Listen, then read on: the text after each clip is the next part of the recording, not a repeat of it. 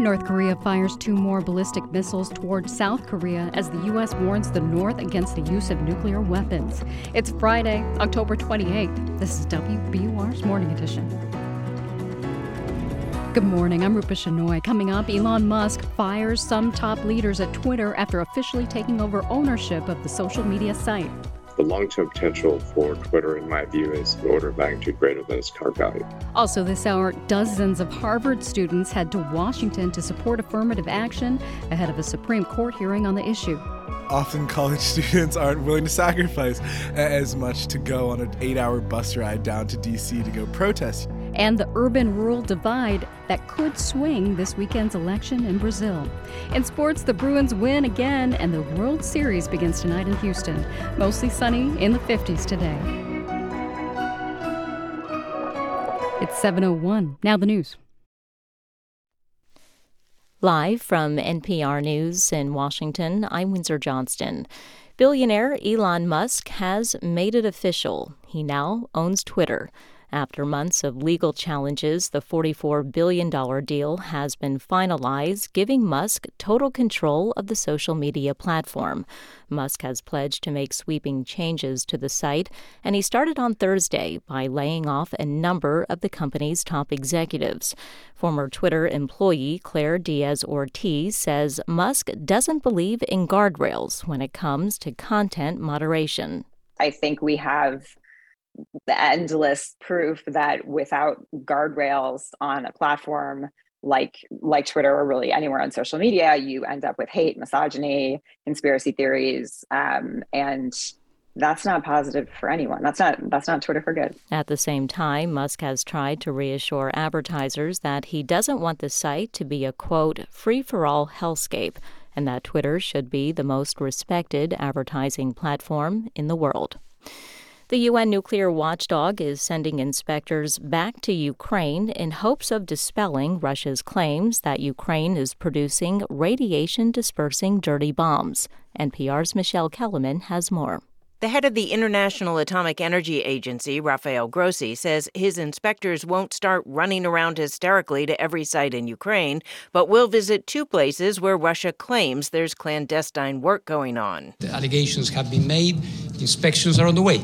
He says he expects his team will be able to do this quickly, adding he's grateful that Ukraine agreed to the inspections in a bid to dispel any doubts. Grossi says he also told the UN Security Council that he's still trying to get a demilitarized zone around a nuclear facility that Russia controls in Ukraine. Progress, he says, has been too slow. Michelle Kellerman, NPR News, Washington. This year's flu vaccine appears to be doing a good job of protecting people against the most severe complications of the flu so far. NPR's Rob Stein reports that's according for the Centers for Disease Control and Prevention. The CDC says people who got their flu shots in Chile during that country's winter this year were about half as likely to end up in the hospital as those who weren't vaccinated. The same strain of flu virus that was dominant in Chile is also being detected in this country. That indicates the vaccines will be a good match here, too, and bodes well for the vaccines working well in the U.S. as well. Public health experts are worried this year could be a bad flu season and that the country could get hit by a triple-demic: the flu, another respiratory virus already straining some hospitals called RSV, and yet another possible winter COVID surge. Rob Stein, NPR News. You're listening to NPR News in Washington. From WBUR in Boston, I'm Rupa Shenoy. A 16-year-old girl from Raynham reported missing earlier this month has been found safe in New York City. Colleen Weaver was reported missing after she left her home on the morning of October 18th. Her disappearance prompted an investigation that spread out across the region. There was a vigil in her honor in Raynham last night. Police say she was found last night with the help of local police and the FBI. The town administrator in Kingston wants to know if the state will reimburse his town for the services it's providing to the people the state is housing in a local hotel. More than 100 people, most immigrants and many children, were moved into the hotel this week. Town Administrator Keith Hickey says Kingston has already provided some health care services to the group, but that's not the expense he's most worried about. Those costs are pretty incidental. It's the costs that the school department may have to incur to mitigate the language challenges that are of most concern to me. Hickey says most of the kids at the hotel do not speak English. He anticipates the town would have to hire new teachers to accommodate them. Leaders in Salem are expecting big crowds this weekend for the final few days before Halloween. They're asking people to take the commuter rail or ferry into town. WBUR's Dave Phaneuf spoke with a Salem business owner about what the influx of visitors has meant for her. Beth Crowley is the owner of Which City Walking Tours. She says she has only one open spot in the 24 tour she'll run over the weekend. Crowley says this is the first year that Salem has banned traffic every weekend in October, and she says the city needs to improve infrastructure going forward. We're seeing 100,000 people on a weekend. I know there's been complaints about lack of restrooms. That is something that they absolutely need to work on. More shuttle services. Maybe instead of having 3 satellite lots, which now fill up, they need to have 6 satellite lots. So there's all kinds of things that can be done. Crowley says the key to visiting Salem is to get reservations. It is not possible to just pop into the city and wing it. For 90.9 WBUR, I'm Dave Phaneuf. The town of Hardwick is not moving forward with the construction of a thoroughbred horse racing track. Selectmen unanimously voted the proposal down last night. They tell the Telegram and Gazette the prospect of having horse racing in town has divided the community. The vote leaves Plain Ridge Park Casino in Plainville as the only live horse racing venue in the state. It's 7:06. We're funded by you, our listeners, and by Xfinity Internet, committed to delivering internet service over a gig, designed to power your devices while fitting your budget. More at xfinity.com/gig. And the Museum of Science. It's time to talk about mental health. Join the conversation at Mental Health Mind Matters, a new groundbreaking exhibit. Tickets at mos.org. The Bruins beat the Detroit Red Wings 5-1 last night at the Garden. The Bees will visit the Columbus Blue Jackets tonight. Also tonight, the Celtics will host the Cleveland Cavaliers. Mostly sunny today with a high in the mid-50s. Partly cloudy overnight with temperatures around freezing. Sunny tomorrow and in the upper 50s. Sunny again on Sunday and in the 60s. It might rain for trick-or-treating on Monday. It's 41 degrees in Boston at 7:07. WBUR supporters include FINRA, seeking arbitrators who can give back to their communities by lending their professional knowledge and expertise to help resolve disputes. Learn more at finra.org/become an arbitrator. It's Morning Edition from NPR News. I'm Steve Inskeep. And I'm Rachel Martin. Good morning. Elon Musk says he doesn't want Twitter to become a free-for-all hellscape, which I suppose is a good starting point. An intriguing statement because Musk previously said he was a free speech absolutist. But now, as he takes ownership of Twitter, his first move was to reassure advertisers that the site should be warm and welcoming for people. Hard to say what the billionaire may do with the social media site, which most people do not use, but which has a huge influence over news coverage. His very first move was to fire top executives, including the CEO. We've got NPR's Raquel Maria Dillon with us this morning. Hey, Raquel. Good morning. So his first move, Elon Musk started out by clearing out the C-suite, huh? Yeah, he started with firing Twitter CEO Parag Agrawal, along with its chief financial officer and top lawyer. Also, the head of public policy, Vijay Gadde, was dismissed. She called the shots on suspending Twitter accounts and has been criticized for that and called Twitter's chief censor. Elon Musk is showing that after all the flip-flopping and legal drama, it's his company now and he's going to run it his way. Of course, he tweeted about it. On his Twitter bio page, he has renamed himself Chief Twit. Then he referenced the company's bird logo last night. The bird has been freed. Okay, so Twitter has struggled financially. We should just say this. It's not nearly as big as Facebook, or it's not growing like TikTok is. This is obviously a priority for him. What's his plan? Yeah, it's not consistently profitable, but Musk says he can turn it around by slimming down the workforce. So Twitter employees are worried about layoffs and that the site will change for the worse, in their opinion. Musk is planning to hold an all-staff meeting today, so we could learn more after that. Meanwhile, he sent out this message to advertisers on Twitter yesterday, right? What did we learn from that? Well, I think it's telling that his most substantial comments in months were not to Twitter users or staff, but to its advertisers. Right. He wrote that he's buying Twitter because he wants, quote, a common digital town square where a wide range of beliefs can be debated in a healthy manner. This was in response to advertisers wondering whether Twitter is a good place to showcase their brands going forward. Big brands don't want their carefully crafted ad campaigns to show up next to posts that spew hate and vitriol. 89% of Twitter's revenue is from ads. Yeah. So Musk wrote that Twitter should be a respected advertising platform and warm and welcoming to all. But let's get down to basics, Raquel. How is Twitter going to change for the people who use it? He's complained that Twitter does too much content moderation. He talks about being a free speech absolutist, as you noted, and that might not be compatible with warm and welcoming for all. He said he would reinstate former President Donald Trump's account. It was suspended after the January 6th attack on the U.S. Capitol. The reaction to the deal from critics has been swift. The watchdog group Accountable Tech said Musk's erratic behavior and tweets about Ukraine and Russia make this acquisition a national security threat. It wants Congress to investigate. Look, Musk has a huge personality. He's divisive. He's also super successful in business and manufacturing. He has wrangled assembly lines at Tesla, designed rockets at SpaceX. But social media is different. Realizing his vision of Twitter could be a lot messier. Okay, we'll have to wait and see. NPR's Raquel Maria Dillon, thank you. Thanks. Now let's bring in Kate Klonick, a professor who teaches internet law and studies online speech at St. John's University in New York. Good morning. Good morning. Can I dwell on Musk's two seemingly contradictory statements? He wants a warm and welcoming place, but also says he is a free speech absolutist. How do you manage both things? Yeah, that's one of the kind of the craziest parts of hearing those two ideas together is that you really don't.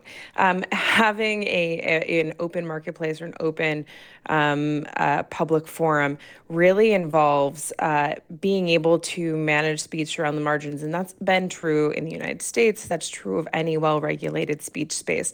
And public squares, everything else, there are geographical constraints, there are time constraints, there are constraints of physicality that really effectively we are constantly monitoring and regulating ourselves. And then, of course, we are okay with government having limited regulation over certain types of really terrible speech.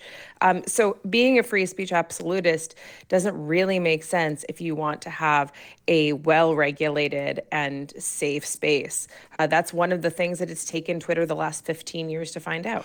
Do you, from these statements, conclude that Elon Musk is not really going to be a free speech absolutist because if he needs to make some of his money back, he can't afford to be? I think that that's exactly the point.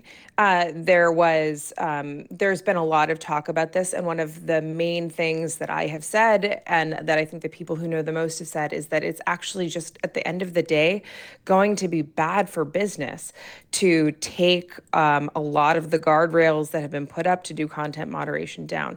Pepsi, Charmin, like whatever kind of advertisers you have, don't want their advertisements up next to hate speech. They don't want it up next to anti-Semitic speech. These are, this is bad for business and it will lower the value of the platform. And so there has to be some catering to advertisers. And clearly Musk understands that because he's talking directly to advertisers. But, the users have to be there too for the advertisers to want to come to the site. I want to dwell on this a little bit, and I recognize that most people in America don't use Twitter, but it's so influential, or maybe it's just that I'm on it, that I'm curious about these things. But Musk's statement, when he talked about a warm and welcoming environment, he also talked about people being able to choose the experience they have. And suddenly I had visions of maybe different Twitter channels or Twitter levels, like you can have the free speech version of Twitter, the extremist version of Twitter, or the clean, family-oriented version of Twitter. Is that something you could imagine? Yeah, they've been talking about this for a while, and there's been experimentation experimentation happening at Twitter around this. It's called the Blue Sky Project, and it's kind of the idea that you would allow people to really finely craft their experience. I will say that it is technologically difficult, and so probably will create a lot of friction for the average user. But there might be a series of types of filters that kind of pop out that people are able to put on top of their Twitter experience to change what they see and what they listen to every day. Of course, there are balkanization aspects to that and siloing effects in which you're just not going to have the type of diverse marketplace that you really want people to have, and that is kind of created by having a one-stop shop on a lot of newsfeed, which is, crafted enough as it is already. Is the intricate job of trying to promote free speech while also creating a warm and welcoming environment, is that at all compatible with Musk's apparent plans or reported plans to cut massive amounts of the workforce? Oh, that's a great question. And the answer is absolutely not. It is, especially headed into Brazil's election on Sunday and the U.S. midterms in just 11 days.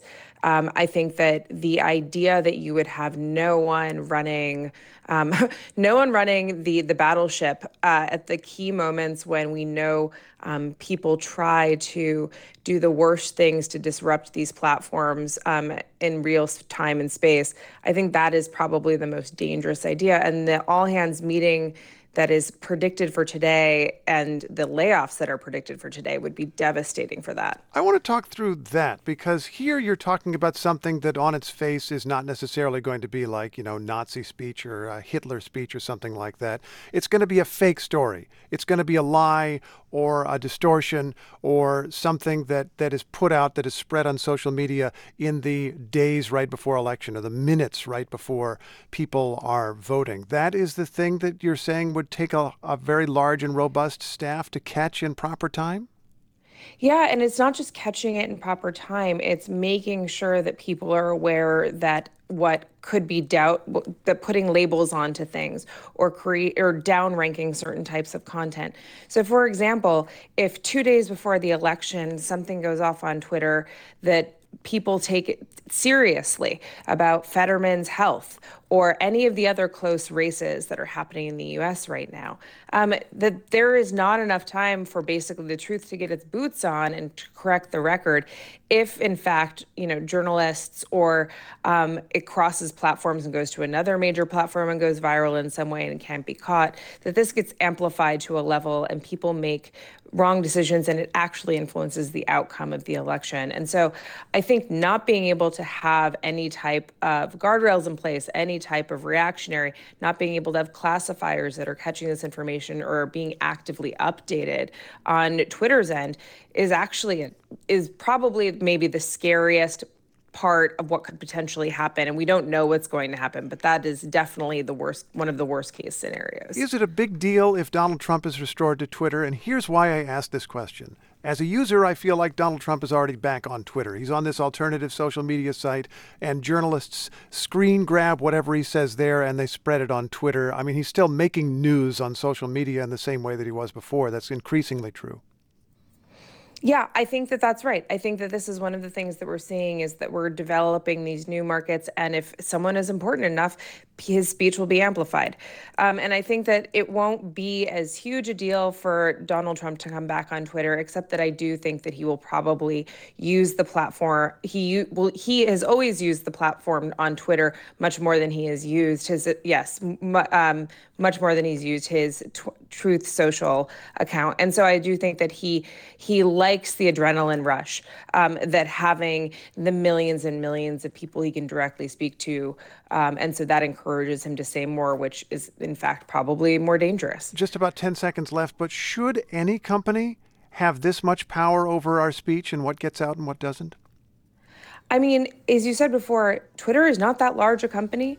Facebook is a very large company. Google is a very large company. I mean, I think this is just the nature of the world that we live in now. And the question is not should, but like, how do we best manage it? Not whether we put a stop to it at all. Kate Klonick, professor of law at St. John's University. Pleasure talking with you. Thank you so much. Thank you.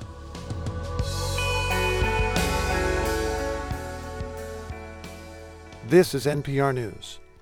I'm Rupa Shenoy. Coming up on WBUR's Morning Edition, the impact of guns that convert a semi-automatic firearm to an automatic with the turn of a small switch. Chicago officials say that small switch may be causing more mass shootings. It's 7:19. We're funded by you, our listeners, and by Bass, Berry & Sims Healthcare Law Practice, advising academic medical centers and healthcare providers on complex legal matters nationwide. More at bassberry.com. And Cambridge Trust, a private bank offering a full suite of custom financial solutions tailored to its clients. Their team provides private banking, wealth management, and commercial and innovation banking designed to power any ambition. You can visit their offices or connect online at cambridgetrust.com/way-to-wealth. A lot of us talk to our cars when we're driving. In my case, it's mostly me saying, come on, please start. If your car's like that, then maybe it's time for a new conversation. Hey, I'm Glenn Washington from Snap Judgment. Let's talk about donating your car, your old or unwanted car, whatever it is.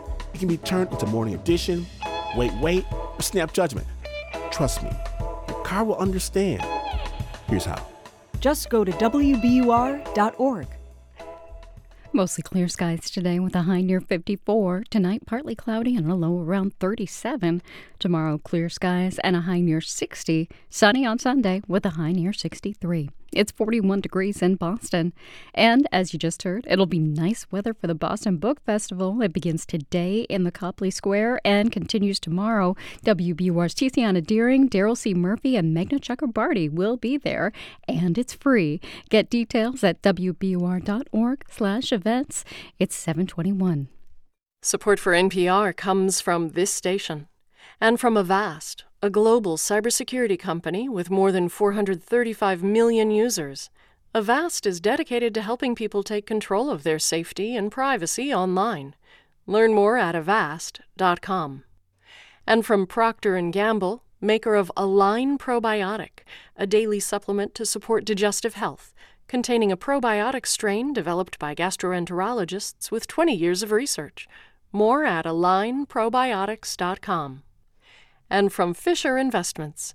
Fisher Investments' team of specialists offer guidance on investing, retirement income, and Social Security. FisherInvestments.com. Investments in securities involve the risk of loss. It's Morning Edition from NPR News. I'm Rachel Martin. And I'm Steve Inskeep. Good morning. Police in Chicago are seizing a lot more handguns equipped with auto sears. These are illegal, thimble-sized devices that turn single-shot pistols into automatic weapons. They're also known as switches. If you add a switch and also add an extended magazine that holds more bullets inside the gun, that gun can fire as many as 20 rounds per second. It becomes a little machine gun. NPR, the Chicago Sun-Times, and WBEZ have been investigating, and WBEZ's Chip Mitchell tells the story. Kimberly Saunders says her son Parnelius is still reeling. I can see it when she has me over to their apartment on Chicago's near North Side to meet him and tell me what happened to him this year. She says she was out on a Thursday night in May getting a Euro sandwich nearby. She heard rapid-fire gunshots outside.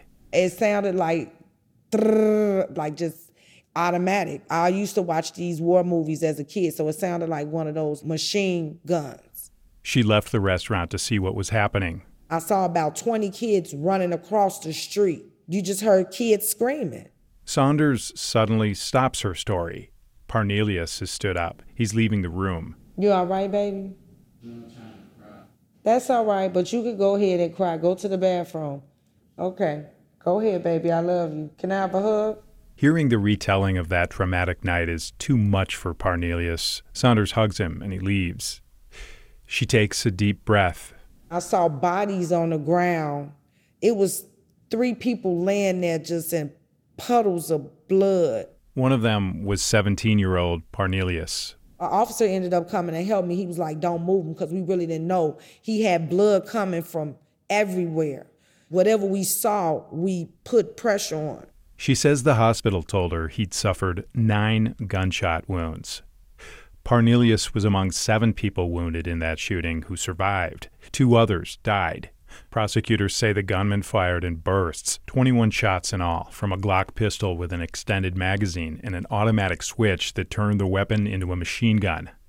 A WBEZ, Sun-Times, and NPR investigation has found that the number of Chicago police seizures of switch-equipped handguns has surged since 2018. So is the number of extended magazines that can add dozens of bullets to a gun's capacity. Those magazines are banned in Chicago and the surrounding county. During those same years, a larger share of the city's shootings have been mass shootings, with 4 or more people killed or wounded.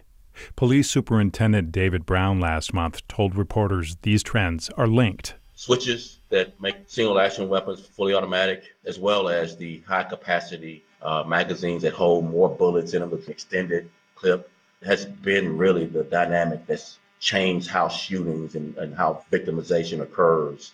Not just here, everywhere in the country is seeing just an explosion of switches and extended high-capacity magazines. So here's how these switches work. Many handguns sold by licensed gun stores are semi-automatic. That means just one shot for every squeeze of the trigger, like this Glock pistol recorded at a gun range. An auto sear turns a pistol into an automatic. The gun keeps firing as long as the trigger is held. Here's what that Glock model sounds like with a switch in a video from the Federal Bureau of Alcohol, Tobacco, Firearms, and Explosives. Many of the switches seized with handguns in Chicago were made in China. Most of those were made of metal. There's a myriad of different ways you could get your hands on an imported type switch. James Barlow heads an ATF officer training division. Order one through the mail, off of eBay, whatever. There's going to be a trail from wherever that's imported into the country that could possibly lead to the individual end user who purchased one. But we're kind of in a transition period, really, I think. Barlow says more and more switches for the U.S. market are now made domestically. Most of those are 3D printed. They're plastic. If you 3D print one, there's like zero way to trace it to you. The latest one is, in fact, one they call the InvisiSwitch. It looks pretty much identical to just a basic Glock slide cover plate. So if somebody was just looking at the pistol, and didn't know any better, they would think it was just a semi-automatic pistol.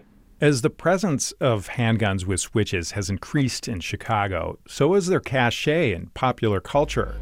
A rapper from Chicago's South Side dropped this video. The track is called Glock with a Switch. It mainly shows a room full of young men showing off these weapons. It has more than 3 million views online. The federal government requires a special license to own a machine gun. That dates back to a 1934 law aimed at the Tommy guns used by Chicago gangsters like Al Capone.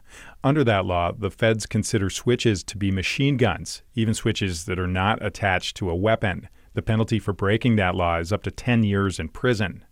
In July, Democrats in the U.S. Senate introduced a bill that would establish a national strategy against auto sears, but some gun control advocates say cracking down on the switches themselves is probably a lost cause. They say the focus should be to require manufacturers like Glock to make their pistols harder to convert to machine guns.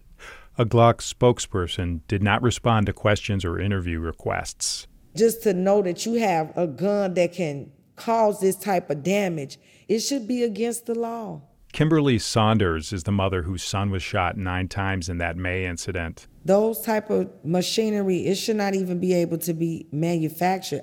You're just putting people at risk for money. Saunders says it's a miracle her son survived. For NPR News, I'm Chip Mitchell in Chicago. There's more about auto sears and extended magazines at npr.org. Now, this story's reporters also include Matt Kiefer and Charmaine Runas of WBEZ and Frank Main and Tom Schuba of the Chicago Sun-Times. Did you know this? That legendary Chicago newspaper is now part of Chicago Public Media. The one-time home of Mike Royko and Ann Landers, the fictional home of John Belushi when he played a newspaper columnist. That newspaper is now using its muscle to cover the city, public media style.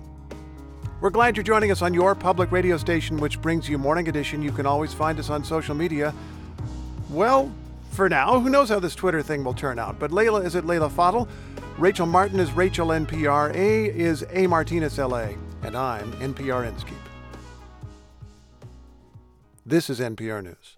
This is 90.9 WBUR. I'm Rupa Shenoy. Ahead on Morning Edition, this weekend, current Brazilian President Jair Bolsonaro faces off for a second time against former President Luiz Inácio Lula da Silva in a critical election that pits rich against poor.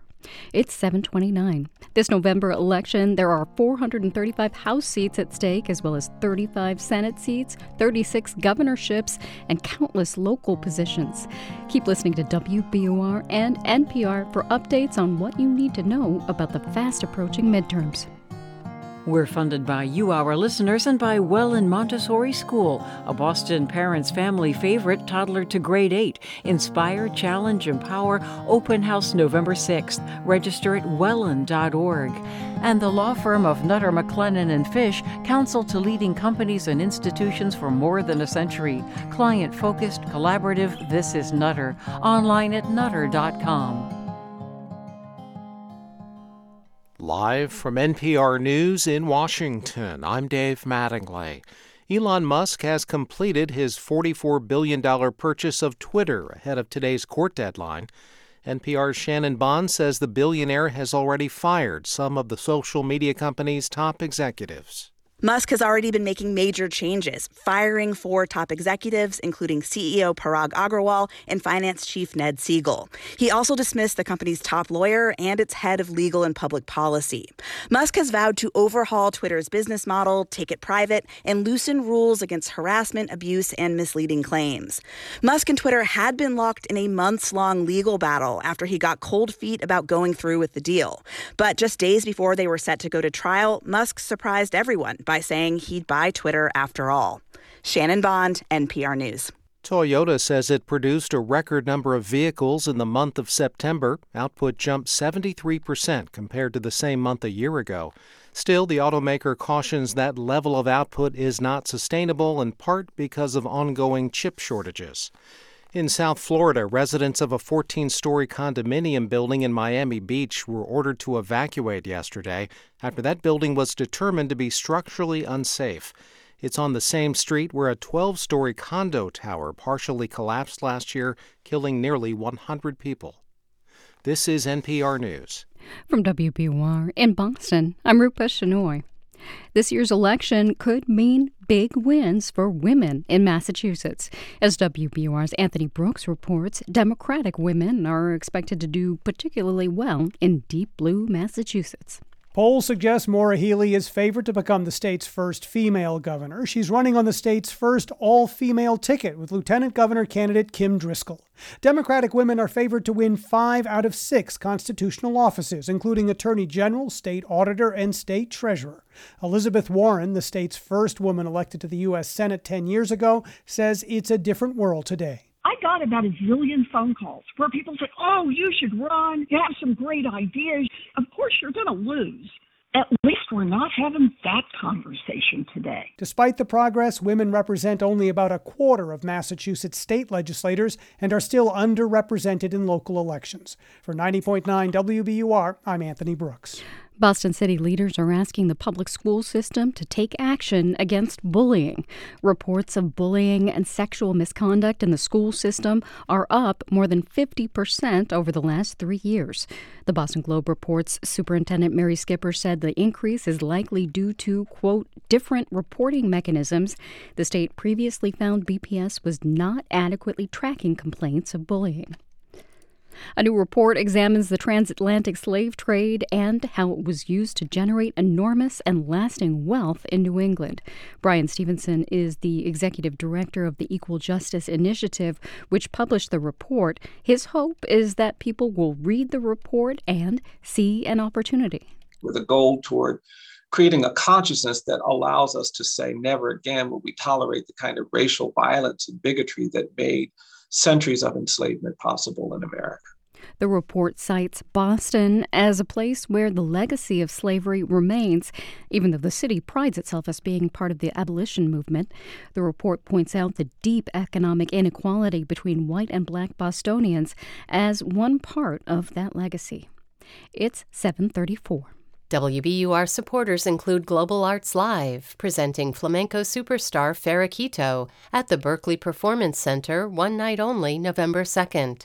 Tickets at globalartslive.org. The Bruins have now won 4 straight. They beat the Detroit Red Wings 5-1 last night at the Garden. Tonight, the Bees will visit the Detroit Red Wings. Also tonight, the Celtics will host the Cleveland Cavaliers, and on Sunday, the Patriots will visit the New York Jets. In your forecast, we end the week today with a mostly sunny day in the low 50s. Tonight, it'll be partly cloudy with temperatures in the upper 30s. Tomorrow, sunny and right around 60. Sunny and low 60s on Sunday. It's 41 degrees in Boston at 7:34.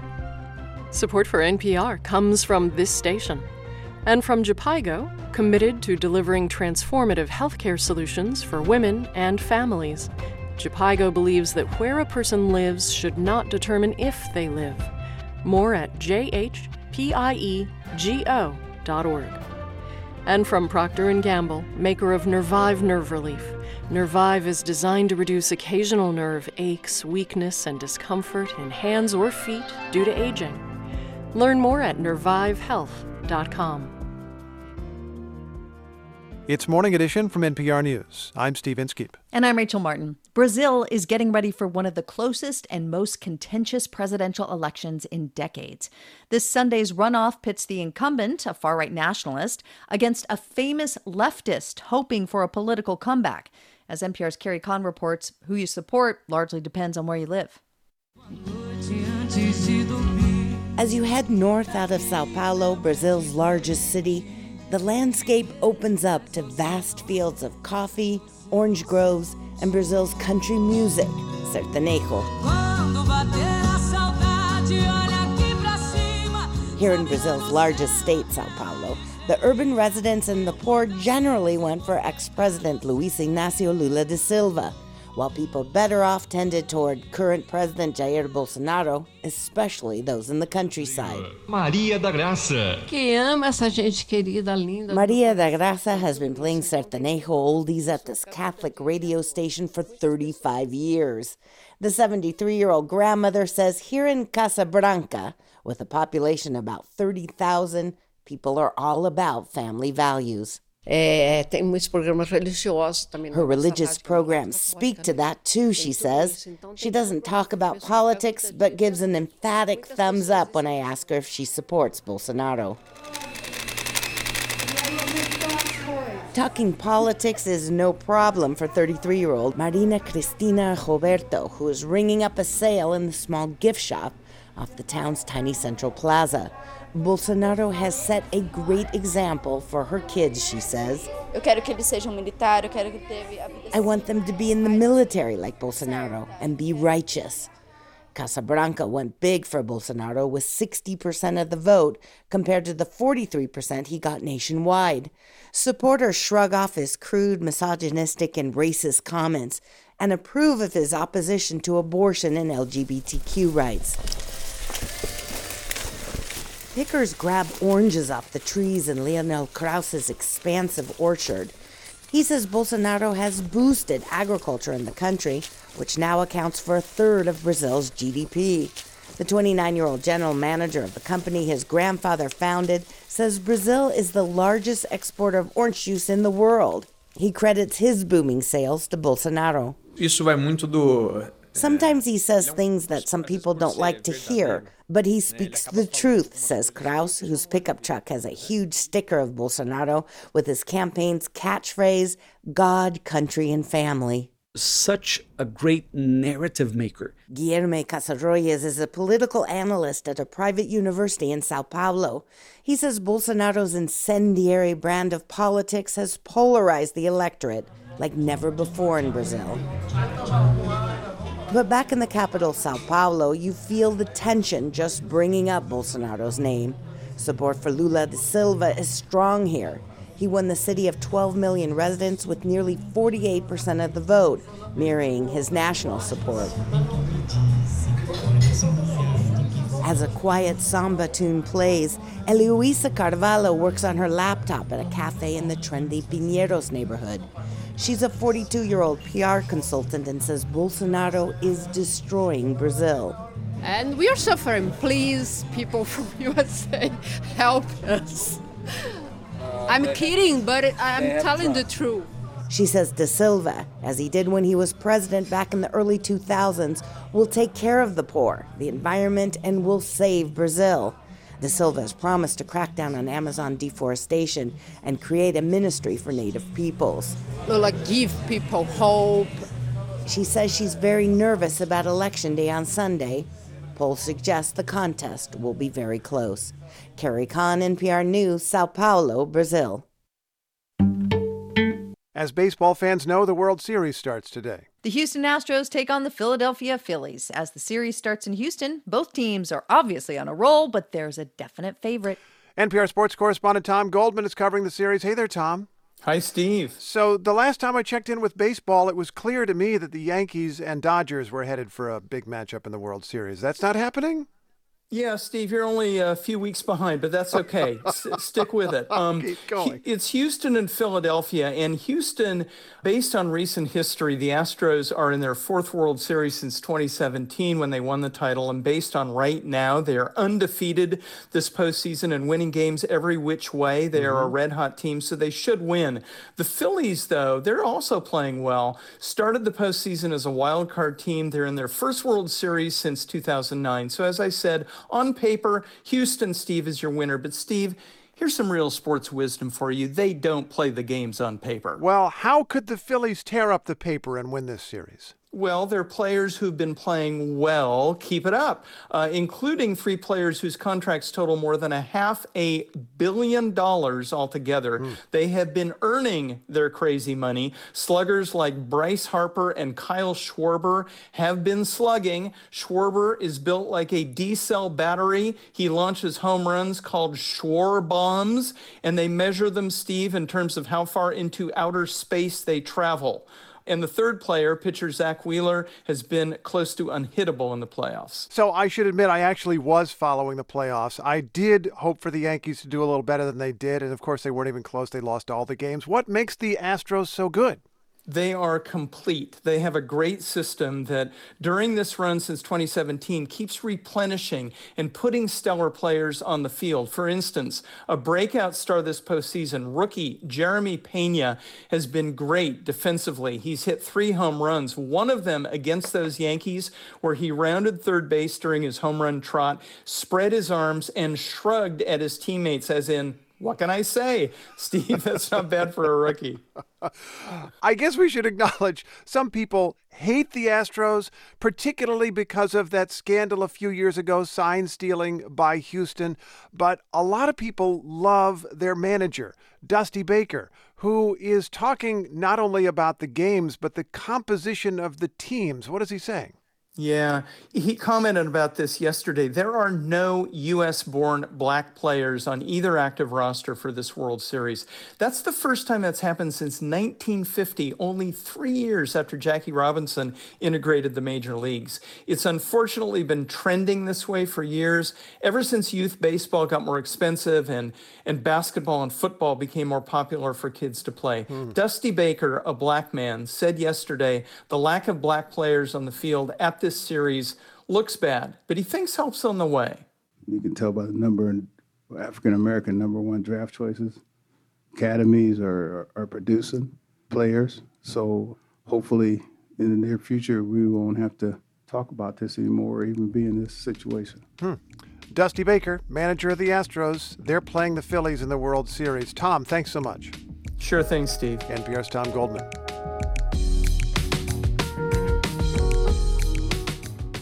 This is NPR News. I'm Rupa Shenoy in Boston. Coming up on Morning Edition, a group of more than 100 Harvard students visit Washington to advocate for affirmative action at Harvard in advance of a U.S. Supreme Court hearing that will weigh whether the policy is discriminatory. And in our next hour, why both U.S. Senate candidates from Pennsylvania, Mehmet Oz and John Fetterman, have changed their positions to support fracking, despite concerns that it contributes to climate change. In your forecast, a mostly sunny Friday today in the low 50s. Tonight it falls to the 30s, then sunny and low 60s both days this weekend. It's 41 degrees in Boston at 7:43. We're funded by you, our listeners, and by Ceres, a nonprofit working to build a just, sustainable future for people and the planet. How can companies stabilize climate, protect water, and build a just and inclusive economy? Ceres Roadmap 2030 has strategies and solutions. Find them at ceres.org/WBUR.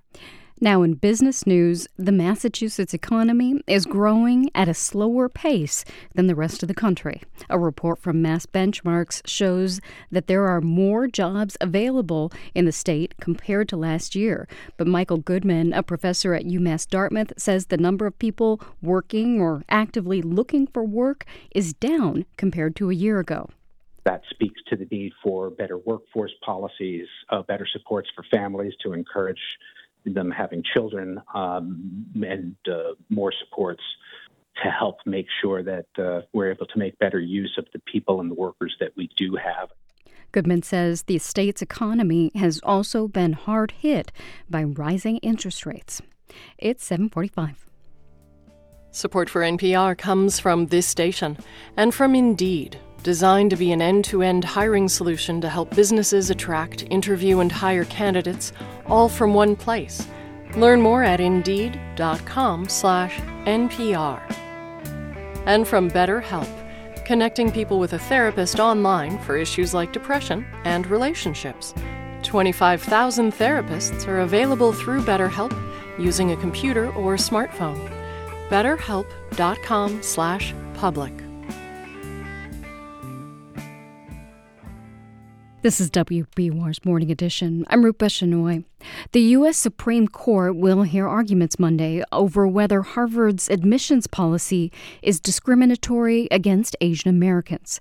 As WBUR's Max Larkin reports, a group of Harvard students, including many Asian ethnicities, dispute that framing, and they're making their voices heard in the nation's capital. It's set to be a whirlwind weekend for over 100 Harvard students. So Sunday at 3 a.m., we're leaving for D.C. We have a diversity celebration in Franklin Park in the afternoon, and on Monday, we rally in front of the Supreme Court. Often college students aren't willing to sacrifice as much to go on an 8-hour bus ride down to D.C. to go protest. Muskan Arshad, Angie Shin, and Kylan Tatum are among those taking the trip to witness a landmark case and to defend the practice of affirmative action at a very vulnerable moment. That case was brought by Students for Fair Admissions, or SFFA, a group backed by the conservative legal activist Edward Bloom. Monday's oral arguments will be the culmination of a case first filed almost 8 years ago. SFFA claims Harvard's race-conscious admissions policy unlawfully discriminates against Asian American applicants. So far, Harvard has prevailed before a Massachusetts district court judge and on appeal, but the case was always destined for the Supreme Court. I think for me the main purpose is about narrative change. For example, what does it mean for SFFA to claim that Asian Americans are the victims of affirmative action, but to see a significant number of representatives of Asian American student groups outside of the Supreme Court protesting that argument? Kylan Tatum is a sophomore who says that Asian Americans are not a monolithic group. Tatum, who is both black and Vietnamese, says the plaintiffs are dividing people along racial lines while ignoring a more complex reality. It creates a point of, I would say, logistical confusion when you have someone who's both black and Asian American, because then it's like, where do they stand on that? Like, how do you discredit them on the basis of their identity? Given the Supreme Court's strong conservative majority, many legal experts expect that when the decision comes down next year, Bloom will prevail this time, like Jonathan Feingold of the Boston University School of Law. I think it's almost a guarantee that at least 5 of the right-wing justices side with the plaintiffs to take off the table the right for historically white institutions to take race into account. That possibility weighs on some of the students making the trek to D.C., says senior and organizer Angie Shin. There are a lot of students who personally just deep down believe like the Supreme Court is going to strike it down, that it is not going to be ruled as constitutional and that affirmative action will be taken away. It's going to be a lot. Harvard's racial diversity has continued to grow in the last 10 years. About 40% of its newest admitted students are white, compared to 56% a decade ago. Asian Americans now represent 28% of admitted students, up from 21% in the same time frame. Black students rose from 10 to 15% of admitted students, while Latino admissions have remained largely flat. Kylan Tatum says that affirmative action is aimed at worthy goals, fostering diversity, avoiding tokenism, and opening doors that were closed to past generations. Those goals will survive, whatever the court decides. I do think that while it might not go the exact way we want to, that we can still find different methods of doing the best we can. Call me an optimist, I suppose, and I would say I am. It would be difficult to assemble today's diverse college enrollments without considering race in admissions. But Tatum says difficult doesn't mean impossible, and that students plan to keep up the fight. For 90.9 WBUR, I'm Max Larkin.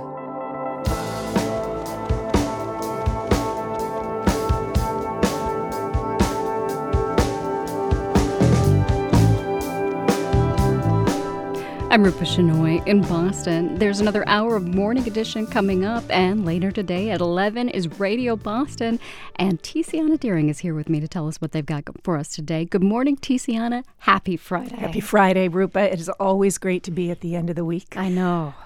We have serious business today. As you know, on Fridays, we try to dive beneath the headlines on one of the biggest stories of the week. And this week, we are focused on the string of violence that the city of Boston has been experiencing. You know, people might be aware Mayor Wu, other city officials met with community leaders, pastors on Tuesday to talk about it after 3 shootings over the weekend. And then the next day, a man was shot at a barbershop in Dorchester. So while violent crime has been down overall, there's been this intensity lately. So our approach to diving beneath the headlines is to talk with local residents about how they're experiencing it, what they want and need. State Representative Liz Miranda, born and raised in Roxbury, went to high school there, and Reverend Kevin Peterson, who's been part of the response in these community conversations. Yeah, that barbershop was just real tragedy. I mean, that's a center of the community, a heart of the community. That's right. That's right. There. So what do residents want to see now? All right. Thank you, Tiziana. Thanks, Rupa. And have a great weekend. Thanks, you too. That's Radio Boston today at 11 and 3. We're funded by you, our listeners, and by the Huntington Theater. Celebrate the grand reopening of the Huntington Theater and the legacy of August Wilson with Joe Turner's Come and Gone, now through November 13th. Newton Country Day, a Sacred Heart school preparing girls grades 5 to 12 to be strong leaders in a global society. Open house November 6th, newtoncountryday.org. And LabShares Newton, providing fully equipped BL2 lab space for biotechnology startups right next to Cambridge. Learn more at labshares.com.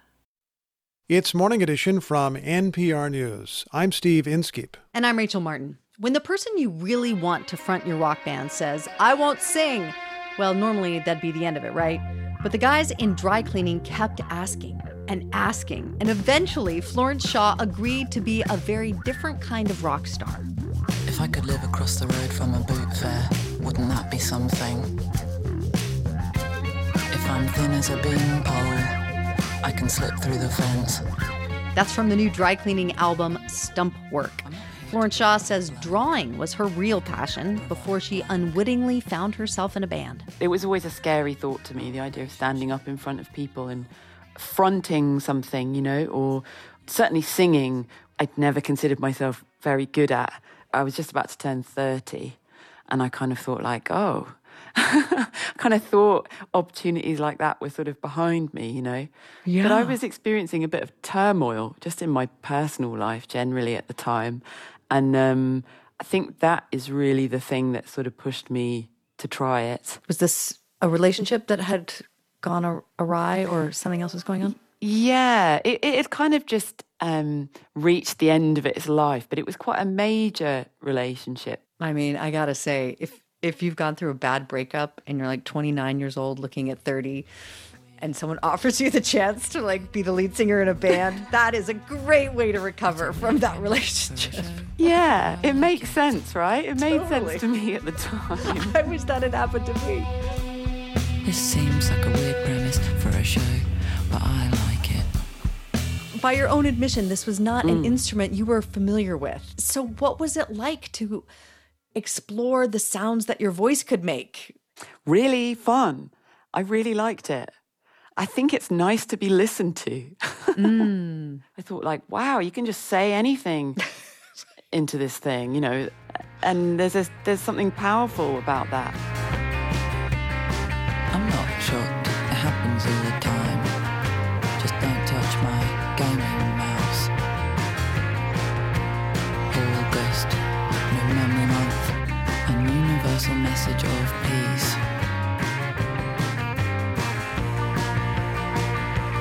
You are always fighting me. How do you decide if you're going to actually sing? Because you did do it on this album, I think for maybe the first time. Yeah. I think it's like just brings a sort of a different ingredient, kind of makes something maybe a bit sweeter. Also, to kind of hold people's interest, I suppose, because it's just nice to kind of jolt people every now and then. The lyrics themselves sort of feel random. And some of them, like I'm thinking in particular about this song, No Decent Shoes for Rain, which I know this is a song that actually has a lot of meaning because it came out of some loss. You could take control of my mind or body anytime. Why do I trust you? The answer is I don't, and I never will. Let's eat pancake. You could take control of my mind or body anytime. Why do I trust you? The answer is I don't, and I never will. Let's eat pancake. I mean, I dig it. That's sort of how my mind is too. There's a randomness to our thoughts. Like we collect what we're in this very profound space in 1 second, and then all of a sudden it's like my tummy is rumbling and I need to go, eat carbohydrates. Totally. It's like silliness next to kind of things that are more profound or next to things that are frightening. I find life to be like that and sort of like my mind to be very much like that. I deal with quite a bit of anxiety. I sort of always have. It's a thing. I've been quite anxious since I was a kid. And I think maybe that sort of influenced the way I put things together a bit, that scattergun thing. I've seen a rat. I've seen a guy cautioned by police for rollerblading. So it's good to hear that you sort of relate to it. I always feel good when people can see a bit of themselves in that because, it's like, okay, I'm not, I'm not crazy. But some music reviewers have critiqued Florence Shaw's style, even while praising the band. One said she had, quote, flat anti-charisma. Other words kept popping up too. She mutters. She's deadpan, the critics said. Well, there's always something I wonder about. I think in a lot of music writing, there can be a healthy dose of misogyny occasionally, I think. I think sometimes the sound of a woman can alienate some people or they find it harder to connect with it. I'm always a bit surprised that people read me as very, very deadpan. Obviously, it's a part of my style, but I think, people have compared me to satellite navigation voices, like sort of, Siri. Yes, exactly, like Siri. Which is very offensive, by the way. I find that to be very offensive. Yes, I do struggle a bit. With commentary like that. I want to close by asking about a particular song about Gary Ashby. Can you tell me about Gary Ashby? Family daughters, are you stuck on your back without me? Dogs running free. I don't actually know Gary Ashby. He's a tortoise, we should say. Yes, he's a tortoise. That's true. It was a lost poster that was near my mum's house. I went for a walk and saw it. And it said Gary Ashby at the top. And then I think the subheading was like, have you seen Gary? And then a little picture of him. Have you seen Gary with his tinfoil ball? He used to love to kick it with his stumpy legs. I can't fill in kind of where he is now, what's going on there. Florence Shaw. She is front woman. God, I hate that word. What do we call you? Front person? Yeah, maybe. Singer? Vocalist. It sounds very sort of conservative, doesn't it? Vocalist. I know, we need another word. Yeah, it needs a new word. Florence Shaw of the band Dry Cleaning. Their new album is called Stumped Work. Florence, it was great to talk with you. Oh, yeah, thank you for having me. No one ever believed in me until your semicircle eyes. It's Morning Edition from NPR News. Our theme music was inspired by B.J. Liederman. I'm Rachel Martin. And I'm Steve Inskeep. We're funded by you, our listeners, and by Delta Dental, reminding you that a healthy smile is a powerful thing. Discover the connection between oral and overall health at expressyourhealthma.org. Boston Ballet's As Anticipated, with works by choreographer William Forsythe, including a world premiere, November 3rd to 13th. Tickets at bostonballet.org. And Cambridge School of Culinary Arts in Porter Square, with cooking and baking workshops, technique and regional cuisine series, and cooking couples classes. CambridgeCulinary.com. I'm education reporter Carrie Young, and this is 90.9 WBUR FM Boston, 92.7 WBUA Tisbury, and 89.1 WBUH Brewster. Listen anytime with our app or at WBUR.org.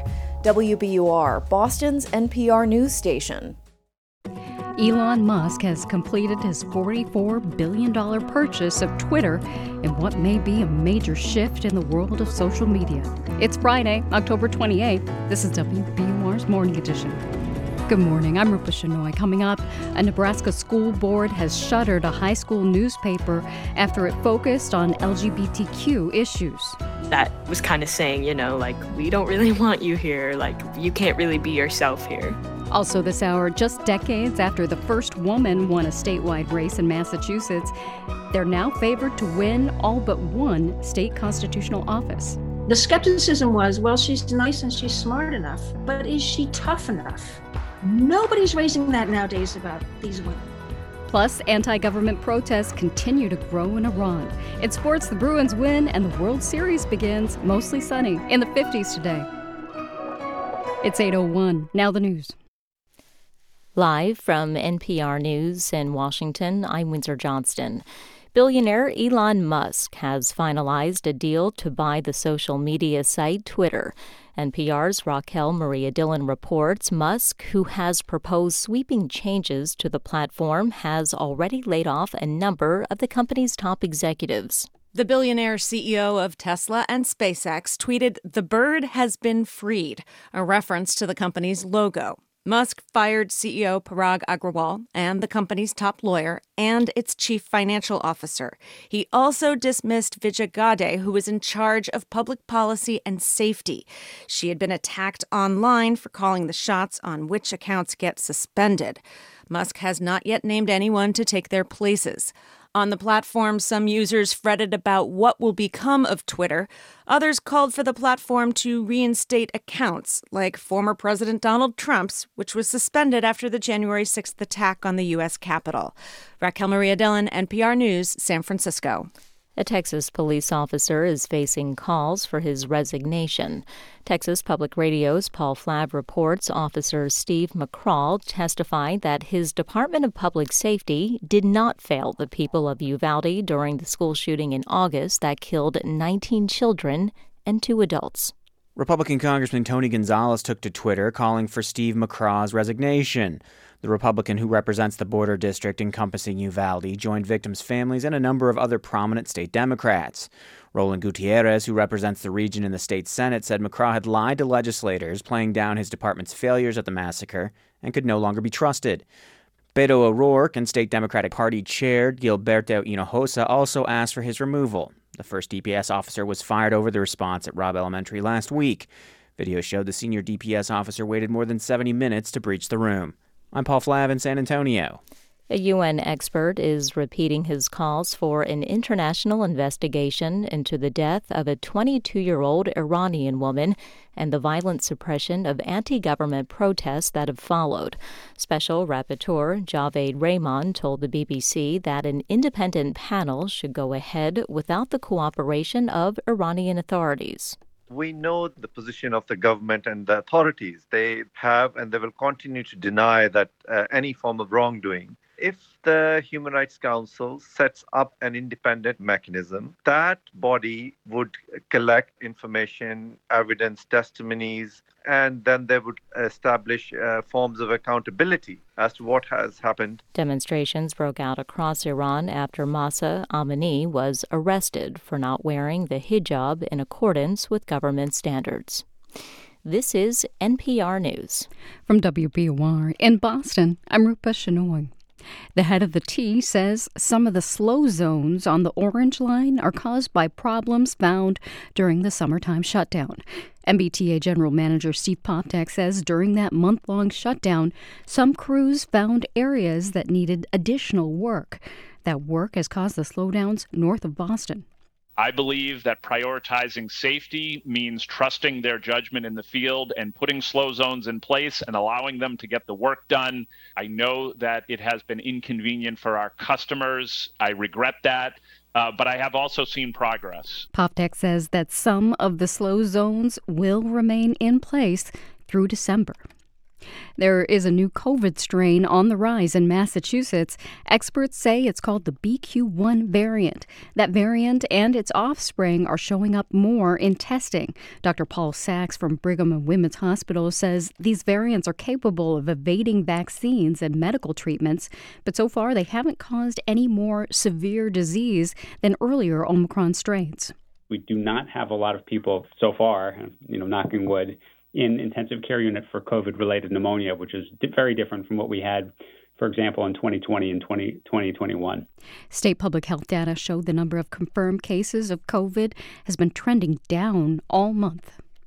Massachusetts gaming officials are sticking to their plan to launch mobile and in-person sports betting separately. Boston-based DraftKings sent a letter to the Gaming Commission asking it to reconsider the decision. DraftKings, which runs betting apps, says a staggered launch would give in-person operators an advantage. Commissioners say the plan remains to have in-person betting begin in January, with online betting starting in March. There's already talk of expanding a new walking and biking trail that opened this week. The Northern Strand Trail runs 10 miles from Assembly Square in Somerville to Lynn. Jonah Chiorenza with the group Bike to the Sea says the plan is to extend the trail to Nahant Beach. It's sort of almost like a throwback, the notion you could hop on your bike, throw a towel in your basket and ride your bike out to the beach.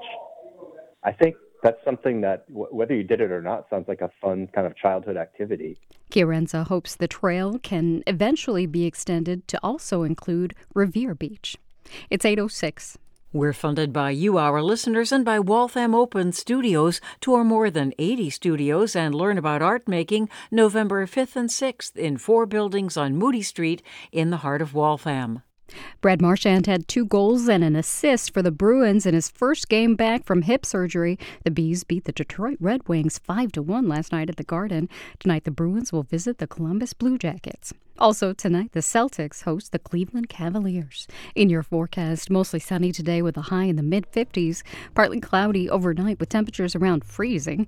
Sunny tomorrow and in the upper 50s. Sunny again on Sunday and in the 60s. It might rain for trick-or-treating on Monday. It's 42 degrees in Boston at 8:07. We're funded by you, our listeners, and by Raymond James, a firm focused on transforming lives, businesses, and communities through tailored wealth management, banking, and capital market solutions. Learn more at raymondjames.com. It's Morning Edition from NPR News. I'm Steve Inskeep. And I'm Rachel Martin. When this school year started, Northwest High School in Grand Island, Nebraska students signed up for the usual offering of elective classes: choir, band, yearbook.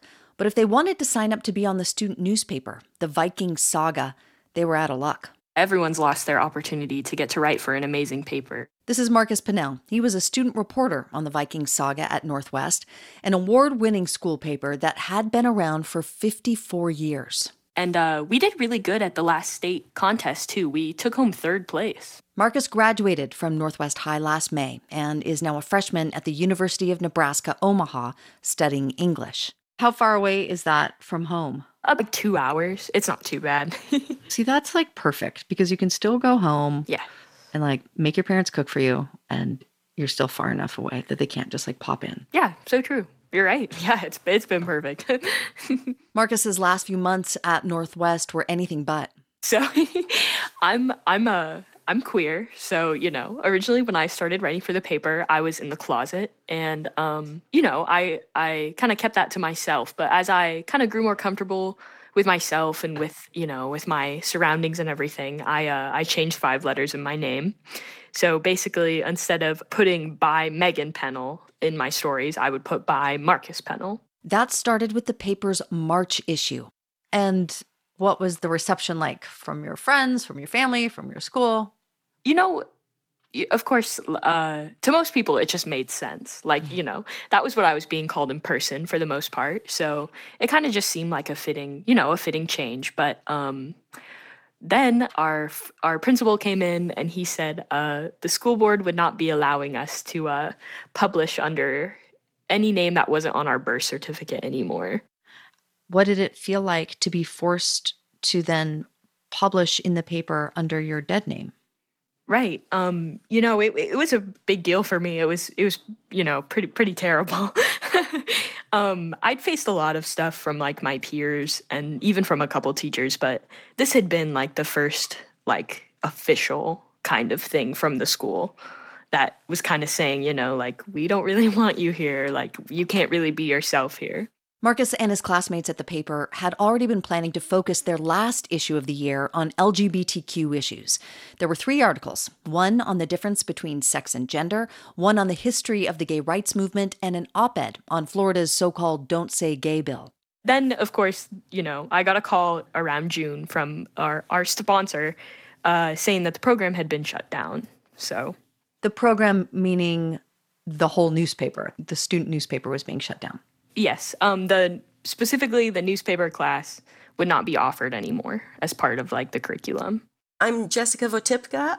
I have been the education reporter, among other things, for the Grand Island Independent. Votipka got a heads up about what was happening at the paper early in the summer in the form of a Post-it note on her desk. It said it was from a parent. It was anonymous. It discussed that the newspaper had been shut down abruptly, that there had been some issues with preferred names and pronouns. Eventually, she got a few students to come in for interviews. They talked about being bullied at school and on social media because of their gender identity. And Marcus broke down, and, he was a senior. Well, he had just graduated, and he wasn't crying for himself. He said, I'm just worried about the LGBTQ students that aren't graduating, that are left behind. He's like, I just hope someone will be there for them. The school board, principal, and superintendent have refused to explain to the students, the faculty, or the community exactly why they shut down the Viking Saga newspaper. We asked several members of the school board, the principal, and the superintendent of the district the same thing, and all our phone messages and emails went unanswered. Your lack of transparency is causing mistrust, and it leads and encourages negative speculation. This is Gary Rayberg, a former journalism teacher at Northwest High School. He was one of several former staff members and alumni who defended the Viking Saga at a recent school board meeting. And this I hate saying the most. I've always been proud of saying that I taught at Northwest High School. I'm less proud of that now. Northwest Public School Board Vice President Zach Mader told the Grand Island Independent that there had been, quote, talks of doing away with the paper if we were not going to be able to control content that we saw as inappropriate.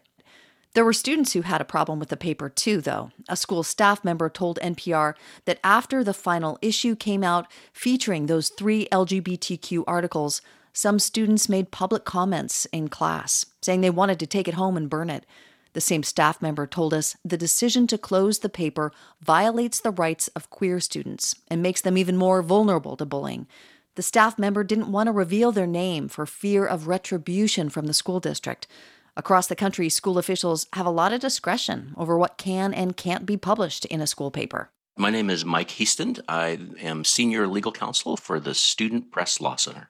The law was pretty clear that dating back to a 1969 case called Tinker that said that as long as the speech didn't result in a serious disruption of normal school activity, so as long as it was lawful, as long as it was peaceful, that was pretty much where the bar was. But in 1988, that changed, and the Supreme Court said that school officials could censor school-sponsored student newspapers where they had a reasonable educational justification. Reasonable educational justification is pretty vague. The Student Press Law Center, where Heaston works, is a national student press advocacy group.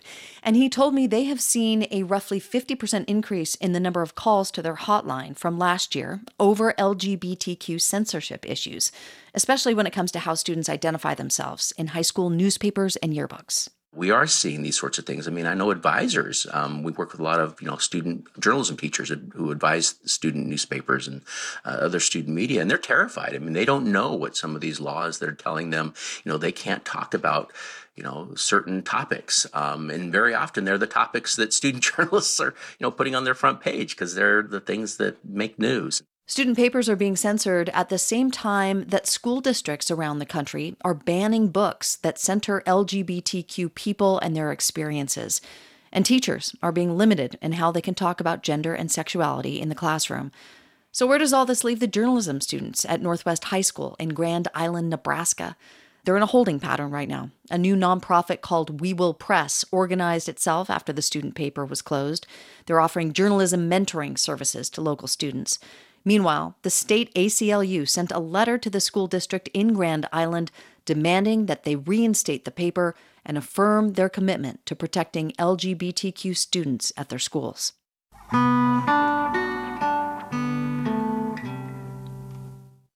Women who survived abuse inside federal prison want their freedom. Advocates for survivors are calling for early release. The issue is part of a hearing today before the U.S. Sentencing Commission. Here's NPR Justice correspondent Carrie Johnson. Mistreatment of women inside the federal prison in Dublin, California has been an open secret. It took years before prosecutors charged 5 people, including the warden and a chaplain, with crimes. I personally have spoken with over 3 dozen people who were sexually abused in various ways. Susan Beatty is an attorney in Oakland, California, who represents survivors from the prison, now known for its notorious rape club.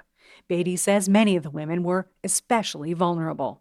We've heard from a lot of survivors that staff intentionally targeted non-citizen women for abuse because of their added vulnerability. I've heard so many stories about staff saying to people, I've looked in your file. I know you have an immigration hold. I know that once your sentence is up, you're going to be deported and you're not going to be a problem for me. Beatty's working with a half dozen women on requests that they be freed through a program known as Compassionate Release. That program allows prisoners to ask for early release because they face extraordinary or compelling circumstances. It used to be that was up to the Bureau of Prisons to decide, but the prisons hardly ever grant anyone compassionate release, even people with terminal illness. So 4 years ago, Congress gave prisoners the option of asking a federal judge. Kevin Ring advocates for people in prison and their families. We believe that judges across the country should have as much discretion as BOP does to decide what's an extraordinary and compelling circumstance. Courts have interpreted the issue differently, and the Supreme Court declined to weigh in, so it's up to the U.S. Sentencing Commission to make the final call. Judge Carlton Reeves is chairman of the panel.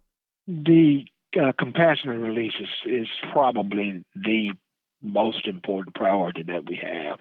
The Justice Department agrees the panel should decide what counts as a compelling reason for early release, but DOJ hasn't yet proposed any boundaries.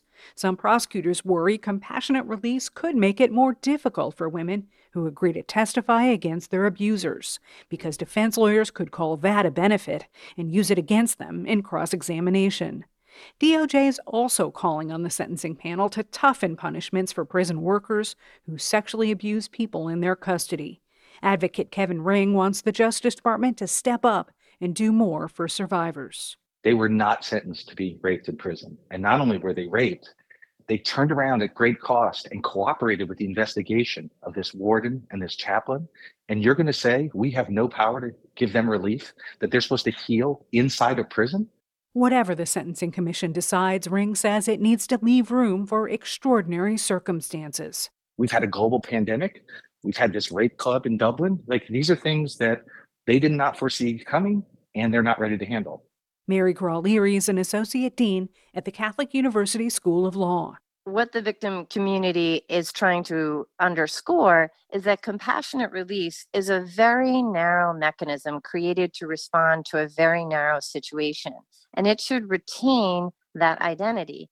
Crawl-Leary leads a victim advisory group for the Sentencing Commission. It is not the mechanism to address broader issues with regard to prison conditions. She says all victims deserve protection, but that it's up to Congress to stretch the definition of compassionate release beyond its narrow boundaries.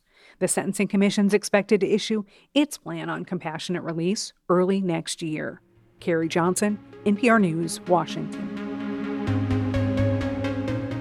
This is NPR News. This is 90.9 WBUR. I'm Morning Edition host Rupa Shenoy. Coming up, Chinese stocks have slumped after last week's Communist Party meeting in which Xi Jinping was granted a historic third term. It's 8:19. Turn your old vehicle into new news. Support the programs you love by donating your car or boat to WBUR. Details at wbur.org/cars. We're funded by you, our listeners, and by Arts Emerson's On Beckett, Bill Irwin's deeply funny show at the Paramount Theater, October 26th through 30th. Get tickets at artsemerson.org. And AL Prime Energy Consultant, distributor of wholesale gasoline and diesel fuels for retail and commercial use. alprime.com. What's going on with Britain's Conservative Party and with the nation they've been elected to lead? Hasta la vista, baby. I am resigning as leader of the Conservative Party. Some mistakes were made, and I have been elected to fix them. That's On Point this morning at 10 on 90.9 WBUR, Boston's NPR news station. A heads up for weekend T riders. Shuttle buses will replace Red Line trains between Ashmont and Broadway tomorrow and Sunday. On the plus side, the D branch of the Green Line is scheduled to reopen tomorrow, 2 days ahead of schedule. Mostly clear skies today with a high near 54. Tonight, partly cloudy and a low around 37. Tomorrow, clear skies and a high near 60. Sunny on Sunday with a high near 63. It's 43 degrees in Boston at 8:21. Support for NPR comes from this station and from Easy Cater, committed to helping companies from nonprofits to the Fortune 500 find food for meetings and team lunches. Tax-exempt ordering and delivery nationwide at easycater.com. And from Lindamood Bell Learning Centers, providing instruction for students to catch up or get ahead. Live, online, or in-person programs for reading, comprehension, and math. lindamoodbell.com/NPR. And from Paychex, the Paychex team of professionals and compliance specialists work to help businesses automate all HR functions into one platform so that they can instead focus on their business and their employees. This is Morning Edition from NPR News. I'm Rachel Martin. And I'm Steve Inskeep. Good morning. Chinese leader Xi Jinping orchestrated exactly the outcome he intended at last week's Communist Party Congress. He was confirmed for a third term in office. Yet, as we've been reporting, investors were unimpressed and Chinese stocks fell. NPR's John Ruich has been asking what unsettles people in business.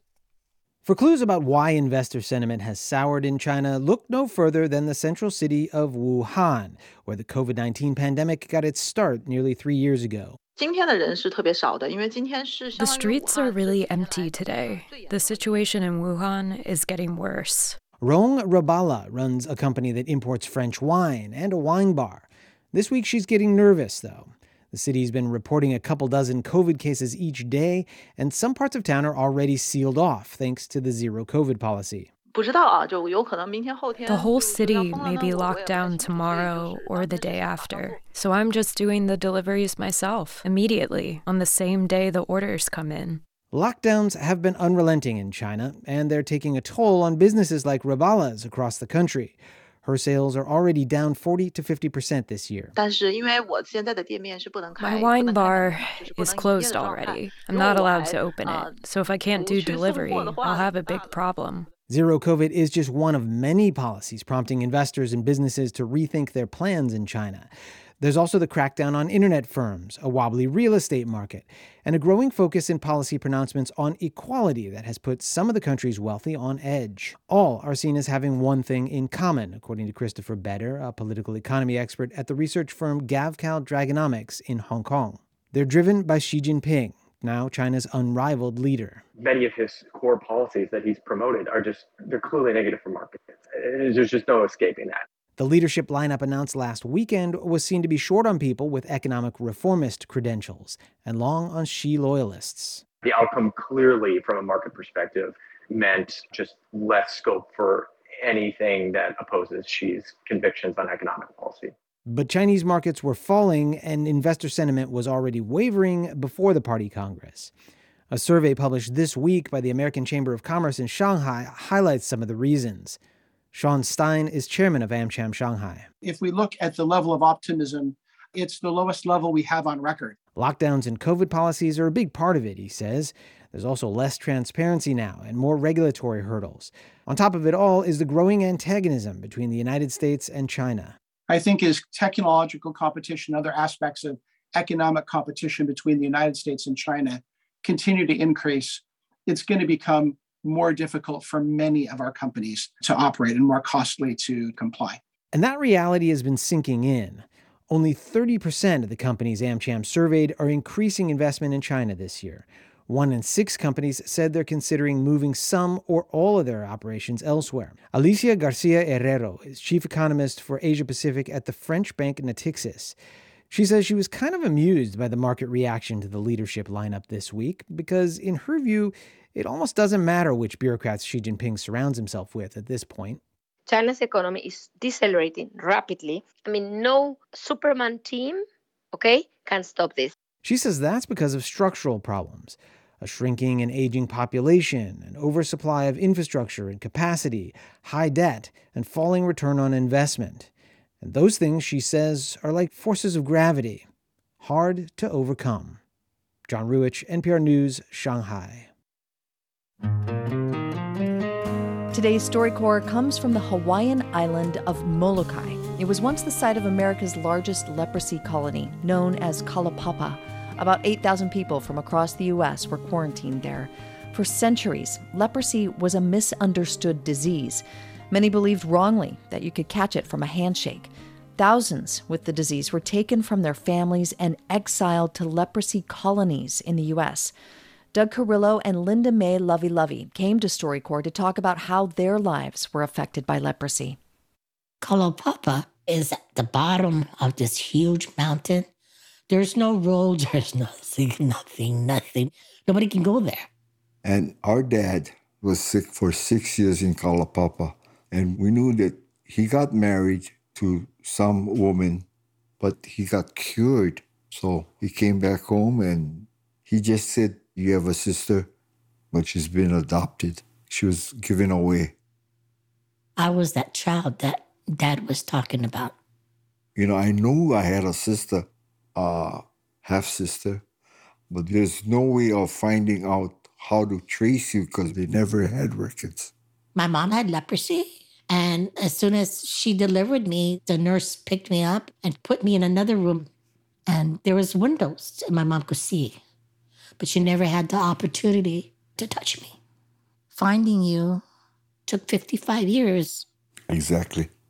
But when I first seen your face, I remember. I said, "She looked just like Dad." So I knew you were my sister. You just ran to me and gave me the most biggest hug I ever had. We've been looking for you for such a long time. So when we finally met, there was relief in my heart. I've known you for almost 20 years, brother. And just feeling that love, I can carry you with me for the rest of my life. That was Doug Carrillo and Linda May Lovey. Today, leprosy is called Hansen's disease and is now curable. 9 former patients remain at Kalaupapa, all in their 80s and 90s. They still call the community home. This conversation is archived at the Library of Congress. Major support for StoryCorps comes from Subaru, featuring the 2022 Subaru Forester Wilderness, with 9.2 inches of ground clearance and all-terrain tires for off-road capability. Learn more at subaru.com/wilderness. And from Morgan Stanley, a proud sponsor of StoryCorps. Morgan Stanley is committed to giving back and to fostering meaningful dialogue among people and communities. More at morganstanley.com.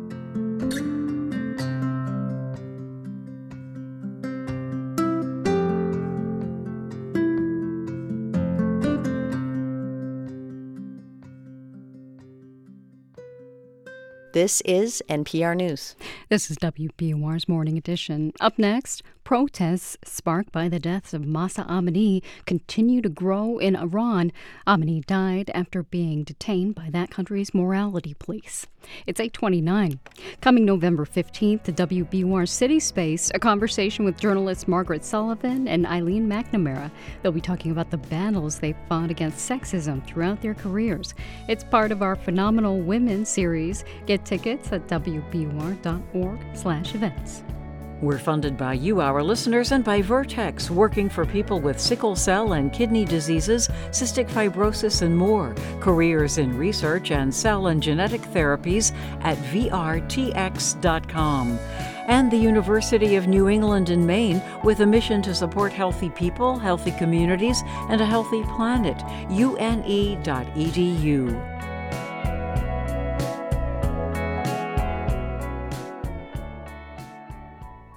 Live from NPR News in Washington, I'm Dave Mattingly. After months of back and forth, Elon Musk now owns Twitter. The billionaire completed his purchase of the social media company ahead of today's deadline set by a judge in Delaware. Musk has already fired several top executives, including Twitter's CEO and its chief financial officer. Musk has said he intends to shrink the workforce to make the company more profitable. Claire Diaz-Ortiz used to work at Twitter. She's concerned Musk will remove some of the content restrictions now in place. Without guardrails on a platform like Twitter or really anywhere on social media, you end up with hate, misogyny, conspiracy theories, and that's not positive for anyone. Musk paid $44 billion for Twitter. Game 1 of baseball's World Series is tonight in Houston, where the Astros host the Philadelphia Phillies. NPR's Dave Mistich says ahead of the first pitch, Houston's manager is expressing disappointment about the makeup of this year's World Series rosters. Barring some unexpected changes in the Astros or Phillies rosters, this year's Fall Classic will be the first time since 1950 that an American-born black player won't be on the field for a World Series. Astros manager Dusty Baker, who is black, said it's a sad development, but offered hope that black representation in the game will turn around. This is NPR News. From WBUR in Boston, I'm Rupa Shenoy. On Monday, the Supreme Court will hear arguments over Harvard's consideration of an applicant's race in its admissions decisions. WBUR's Max Larkins reports that dozens of Harvard students are headed to Washington to show their support for that policy. Since 2018, Harvard has twice persuaded judges that its consideration of race in admissions is limited and not discriminatory. But legal experts expect that winning streak to end before the conservative Supreme Court, which could overturn the policy.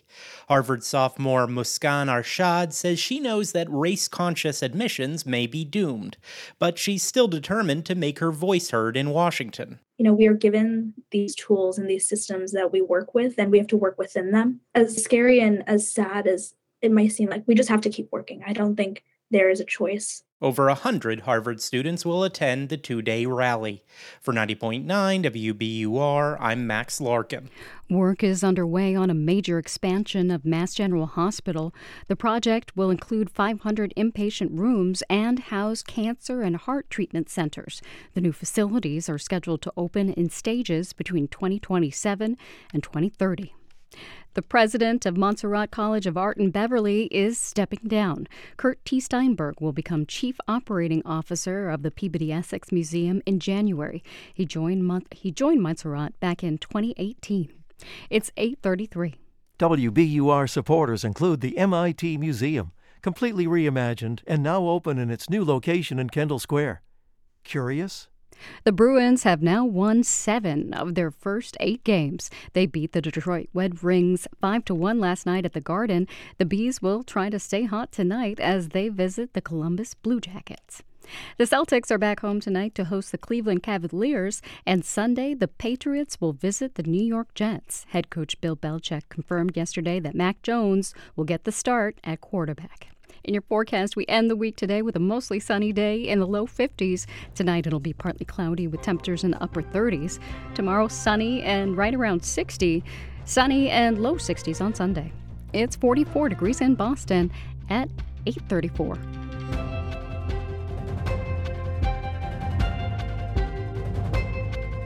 Support for NPR comes from this station and from Amazon Business. From small business to big enterprise and everything in between, Amazon Business works to help simplify the supplies buying process.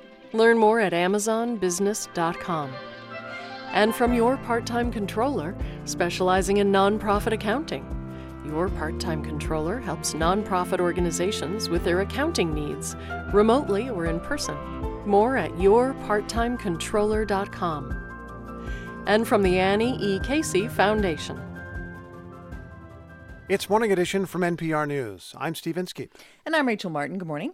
What is happening in Iran right now is historic. 40 days of public demonstrations, women marching in the streets without their headscarves, demanding a change to the regime's repressive rules. The demonstration started after 22-year-old Mahsa Amini died in police custody. Morality police, you may recall, accused her of dressing inappropriately somehow. But the protests have spread beyond women's rights, with social media posts showing people chanting things like "Death to the Dictator," a line directed at the cleric who holds ultimate power. NPR's Peter Kenyon has been following all this from the beginning and joins us this morning from Istanbul. Hey, Peter. Hi, Rachel. It's hard to get verifiable reporting from on the ground in Iran, but do you get the sense that the protests are growing? Well, there's certainly no sign of them dying down or being quelled by the security forces. Their efforts to suppress the unrest are increasing, although we haven't seen the type of all-out reaction that some hardliners are demanding. The protesters, meanwhile, are finding more symbols to rally around as more people are killed in the anti-government demonstrations. One is 17-year-old Nika Shakarami, who was killed during a street protest in Tehran. Videos posted online showed riot police opening fire on mourners at the cemetery where she's buried. Shakarami's mother began reading a eulogy for her daughter, but was interrupted. Here's a bit of what she said. Now she's saying, quote, "My dear child, during your short lifetime of 17 years, I watched you growing up. You grew up so fast, and you witnessed quite a lot." And then mourners started to chant, quote, "Khamenei is a killer. His leadership is annulled." That's a reference to Iran's supreme leader, Ali Khamenei, whose leadership continues to be challenged in protests across Iran. I understand the regime has also tried to organize counter demonstrations. Is that working? Well, they have organized some counter demonstrations, yes, and they have produced large crowds in some cases, although there also have been reports of people saying they felt compelled to go.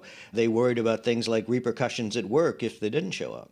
So as Steve noted, I mean, this all started after Mahsa Amini was detained and then died in police custody, and it was this rallying cry for women to be able to take off their hijab, to demand better human rights, but it has expanded. I mean, now there are all these calls for the end of the regime. Has this become existential for Iran's leaders? It is a very serious challenge to a government that many analysts have said has one overarching priority, and that's to stay in power. Much of Iran's wealth has for decades been channeled into the country's intelligence apparatus, its military, various security forces, including the morality police. They're the ones who arrested Mahsa Amini for wearing her hijab, by the way, in exactly the same way thousands of women in Tehran do every day, with more hair showing than strict Islamic dress codes for women permit. So what about the international community's response, Peter? I mean, what are Iranians saying about that? Well, as has happened in past uprisings, there's a feeling of dismay about what's seen as a completely inadequate response. More sanctions have been imposed, but Iran's hardliners point out their country's carried on under sanctions for decades and can continue to do so. So, not for the first time, Iranian protesters out on the streets say they feel largely abandoned by the West. NPR's Peter Kenyon, we appreciate your reporting. Thanks, Peter. Thank you, Rachel. A single election could decide control of the U.S. Senate. It is the election of a senator in Pennsylvania. The campaign there has turned on personalities. The candidate who had a stroke against the TV host who lived out of state. But the candidates have also had to address a big issue, one that touches on far more than the Senate. It involves climate change, the environment, and the economy. It's the debate over fracking, a drilling technique used to bring up oil and gas. Both candidates criticized fracking, yet both say they support it. Their contradictory statements reflect the electorate. Here's Reed Frazier of the Allegheny Front. As a columnist, Dr. Mehmet Oz once called for a pause on fracking pending the results of a public health study. But in this week's debate, he gushed about the gas industry's economic potential. Fracking has been demonstrated. It's a very old technology to be safe. It is a lifeline for this Commonwealth to be able to build wealth. And before new state rules were put in place in 2016, John Fetterman wanted a moratorium on fracking. But at Tuesday's debate, I've always supported fracking.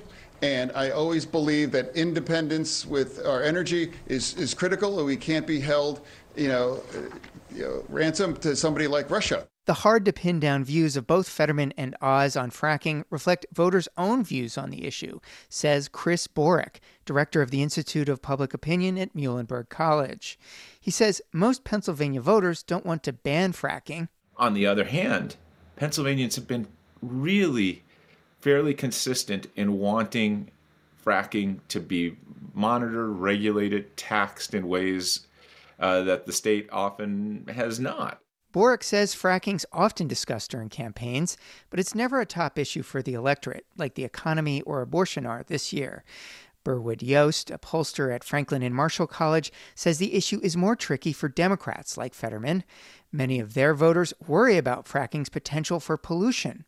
But he says Fetterman's also trying to win back voters the Democratic Party has been losing for years. There are sizable numbers of particularly white working class voters who feel strongly that fracking is that kind of energy development is good for the economy. Don Furco is one of the voters Fetterman is trying to court. He's head of a local steelworkers union at a U.S. steel plant near Pittsburgh. Many workers at his plant, at least the vocal ones, are voting for Oz over issues like guns and abortion. But he is voting for Fetterman because he sees him as on the side of workers like those at his mill. I think if he had to straddle the fence, that his the foot that he's stepping with is going to be the one that's with jobs. Outside a shopping plaza in the Pittsburgh suburb of West Mifflin, Carol Martin and her husband John, both 82, say they support fracking. It creates a lot of jobs. Yeah. And keeps people working. And keeps the price of everything down. While John says he's voting for Oz, Carol's undecided. Her top issues are the economy and the war in Ukraine. Fetterman's changing views on fracking don't bother her much. He's for it now, that's fine. If he was against it then, well, he changed his mind. A lot of them changed their mind on a lot of things. A few stores over, Andrea Webb of Pittsburgh says she's against fracking because of the potential environmental impacts. Like my god-granddaughter tells me, save the planet, Nana, save the planet, okay? And fracking is very harmful, especially to people's water supply, underground water. Even though Fetterman supports fracking, she'll still vote for him because she likes his stance on other issues like the economy. She thinks the government should be doing more to help people with low incomes. For NPR News, I'm Reed Frazier in Pittsburgh.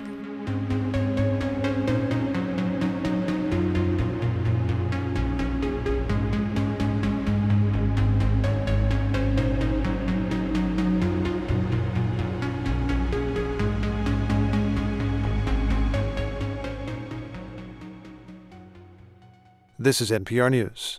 I'm Rupa Shenoy in Boston. Next year on Morning Edition, we could make history in Massachusetts in these upcoming midterm elections.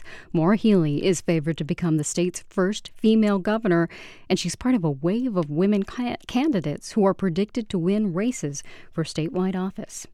In your forecast, we'll have a mostly sunny Friday in the low 50s today. Tonight, it falls into the 30s, then sunny and low 60s both days this weekend. It's 44 degrees in Boston at 8:43.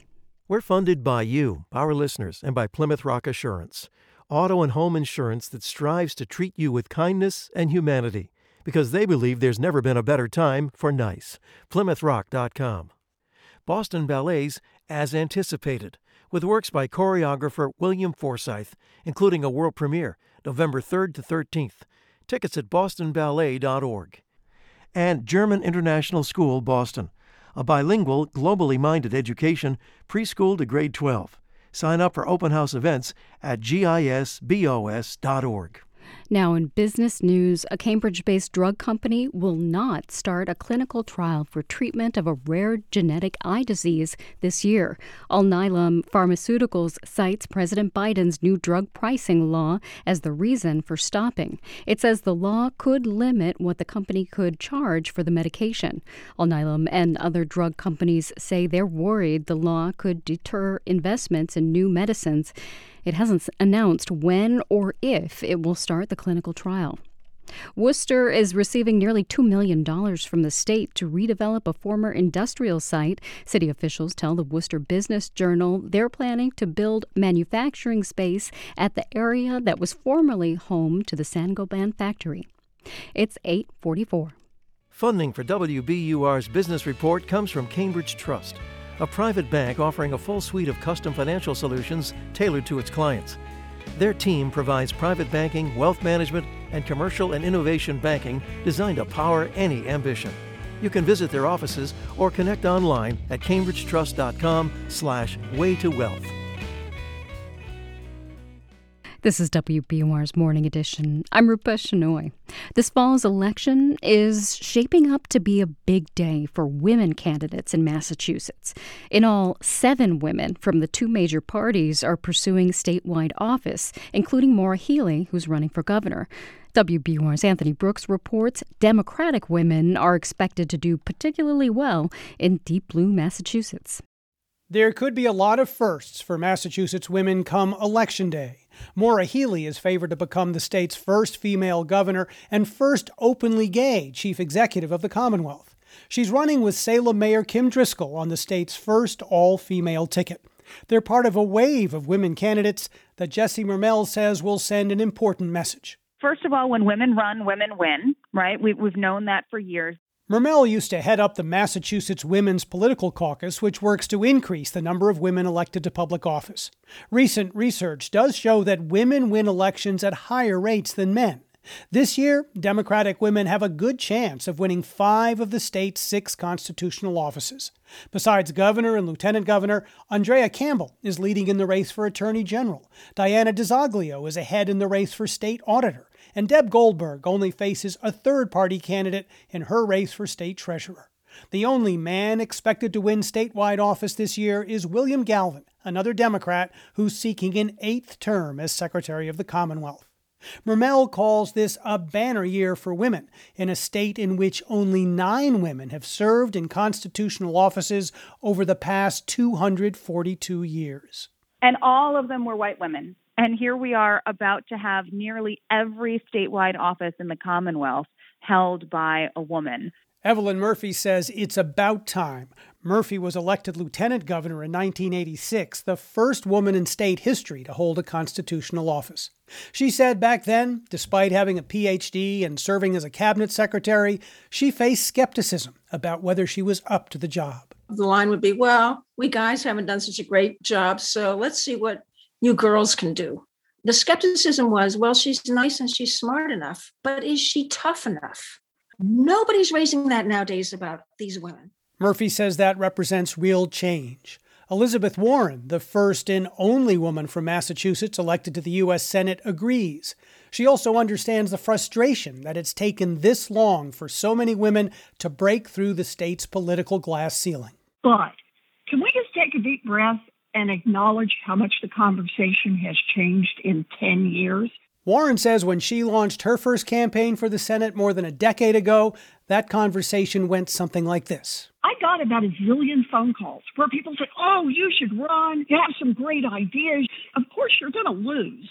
What mattered is that you were a woman and you could not win. At least we're not having that conversation today. Warren says electing women isn't only about representation. It's also about public policy, because she says women are apt to promote issues like pay equity, child care, and abortion rights. Jane Swift agrees. She's a former Republican lieutenant governor who served as acting governor for 2 years when Governor Paul Cellucci became ambassador to Canada.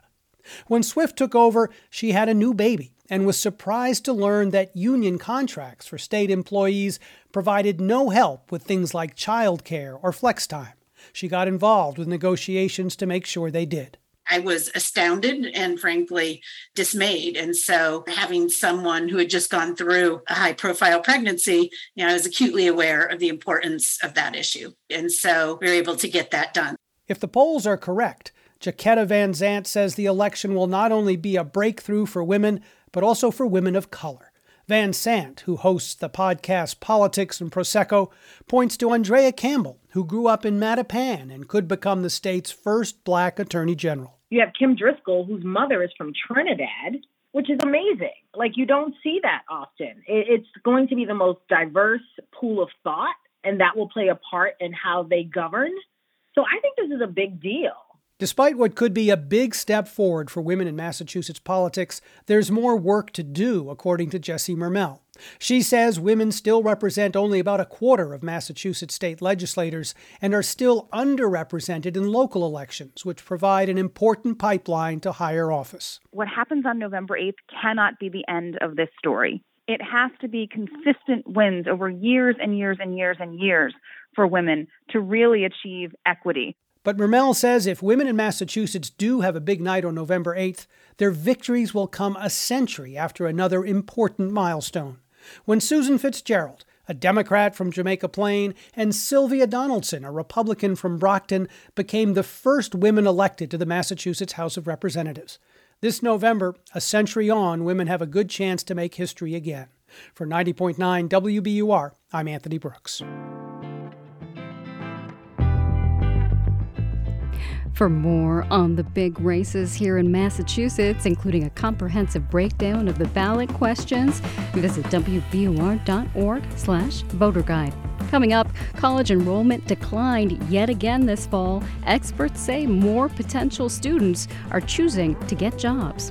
And coming up at noon today, it's Here and Now, and Celeste Headley is here to fill us in about what they're going to be talking about today. Hi, Celeste. Hi, Rupa. And on this Friday, we have a lot to update people on. We'll have our politics roundtable, of course, but also we'll be talking about the Twitter deal. Elon Musk is now the owner of Twitter and has immediately started firing people.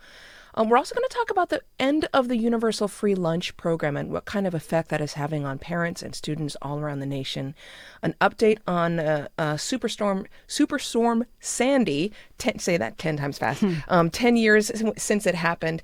And we're going to talk to the composer of a new opera who, along with Rhiannon Giddens, is telling the story of an enslaved man who wrote the only autobiography of an enslaved person in Arabic. So great show today. Yeah, sounds like. Thanks, Celeste. Thank you. Happy Friday, by the way. You too. That's Here and Now. Today at noon, it's 8:51. We're funded by you, our listeners, and by Road Scholar, creating educational travel adventures for adults around the world. Learn more at roadscholar.org/learning. And Uncommon Feasts, catering diplomatic receptions, corporate celebrations, milestone events, and public galas in Boston, the North Shore, and Midcoast Maine. Artisanal cuisine and a focus on logistics. UncommonFeasts.com. Gather around, let's feast. Actor Michael Imperioli is best known for his role as Christopher Moltisanti in The Sopranos, but he's ready to build a new HBO legacy with a lead role in The White Lotus. Look, it's very hard to work as an actor, period. And it's even harder to create a character that people remember you for. Imperioli's return to the spotlight this afternoon on All Things Considered from NPR News. Today at 4 on WBUR. The mighty A's of tech. Apple seems more resilient than Amazon. Marketplace Morning Report is supported by Fisher Investments. Fisher Investments' team of specialists tailor portfolios to clients' long-term goals. FisherInvestments.com. Investments and securities involve the risk of loss. I'm David Brancaccio, coming to you this week from Houston. But first, Apple and Amazon have issued mixed profit reports. Marketplace's Nancy Marshall-Genzer is here now to unpack what we're learning from these two heavyweights of tech. Nancy, let us start with Apple. Some of its sales look strong. Yeah, and back-to-school shoppers snapped up Macs this fall, David. Apple launched a new MacBook Air, and that helped to boost sales. And Apple says overall revenue was up 8% from the same time last year. All right, but other parts of Apple didn't do so well? Yes, sales of iPhones were below expectations, and growth in Apple's services business is way down. That includes things like Apple TV and Apple Music. CEO Tim Cook also told CNBC that the strong dollar hurt Apple's overseas earnings. Yeah, makes things more expensive. And Amazon, I'm looking at the stock this morning, down and down. Yeah, Amazon reported revenue of just more than $127 billion. Amazon says net sales increased 19% compared to the same time last year, but that was still a bit below analysts' expectations. And part of the problem here is people are going back to shopping in stores. In stores. How is Amazon's remote computer services, its cloud division, doing? It's still expanding, but much less than usual. Amazon says some customers are moving their cloud storage to lower-priced options, and that affects the bottom line. Nancy, thank you. Let's do the numbers. Amazon stock is down about 14% in pre-market trading now, but Apple is up 0.3%. More broadly, NASDAQ futures are down 0.8%. Dow futures are up 52 points, about 0.2%.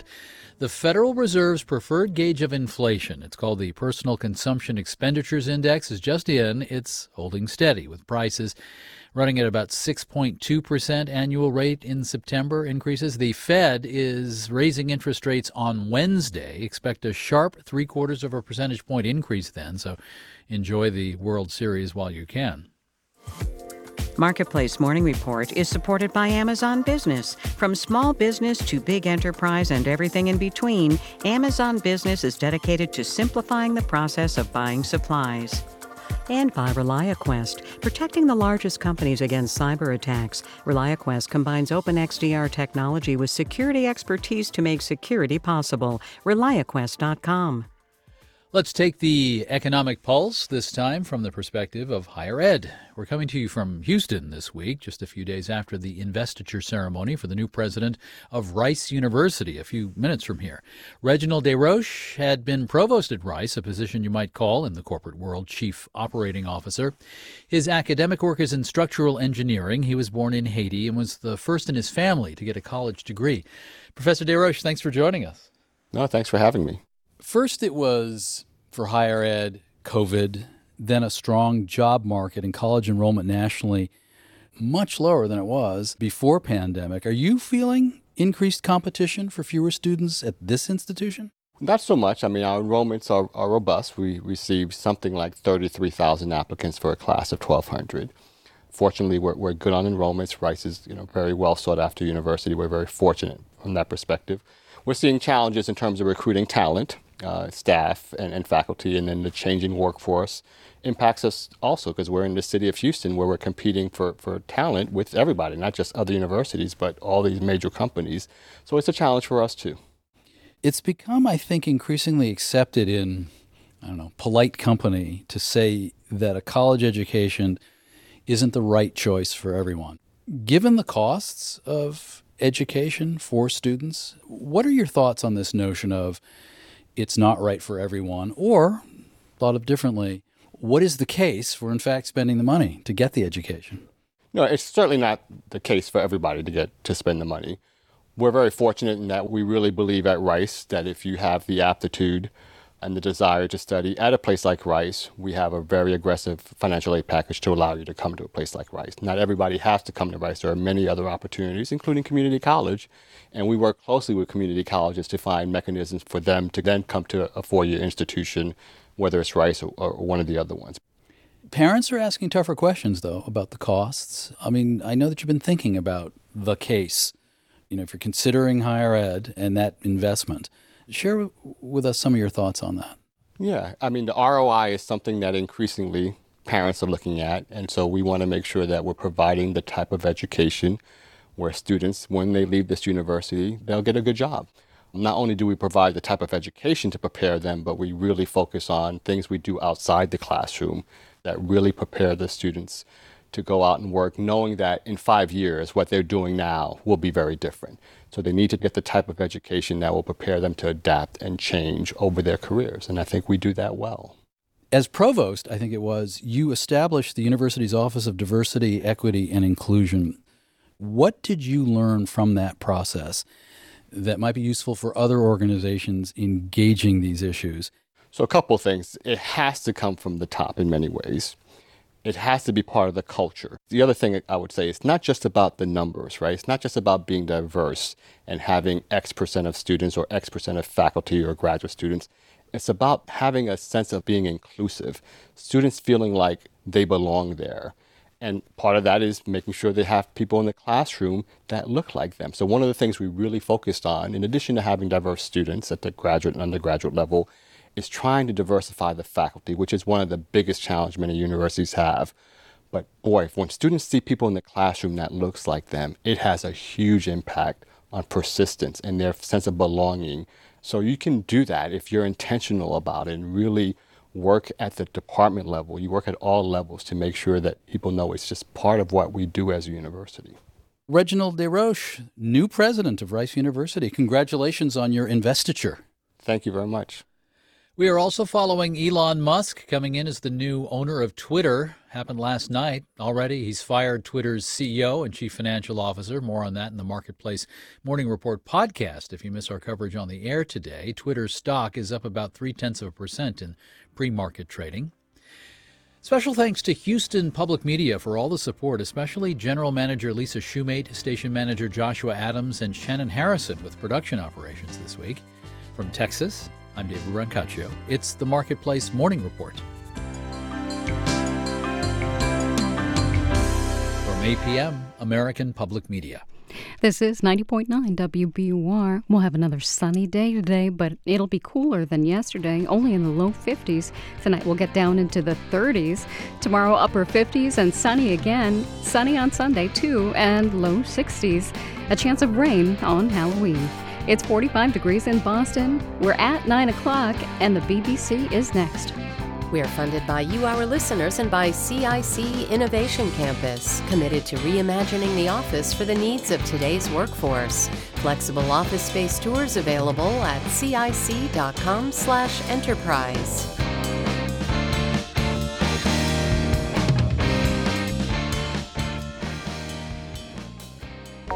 I'm Morning Edition executive producer Dan Guzman.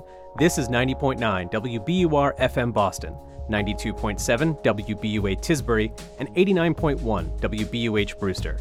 Listen anytime with our app or at WBUR.org. WBUR, Boston's NPR news station.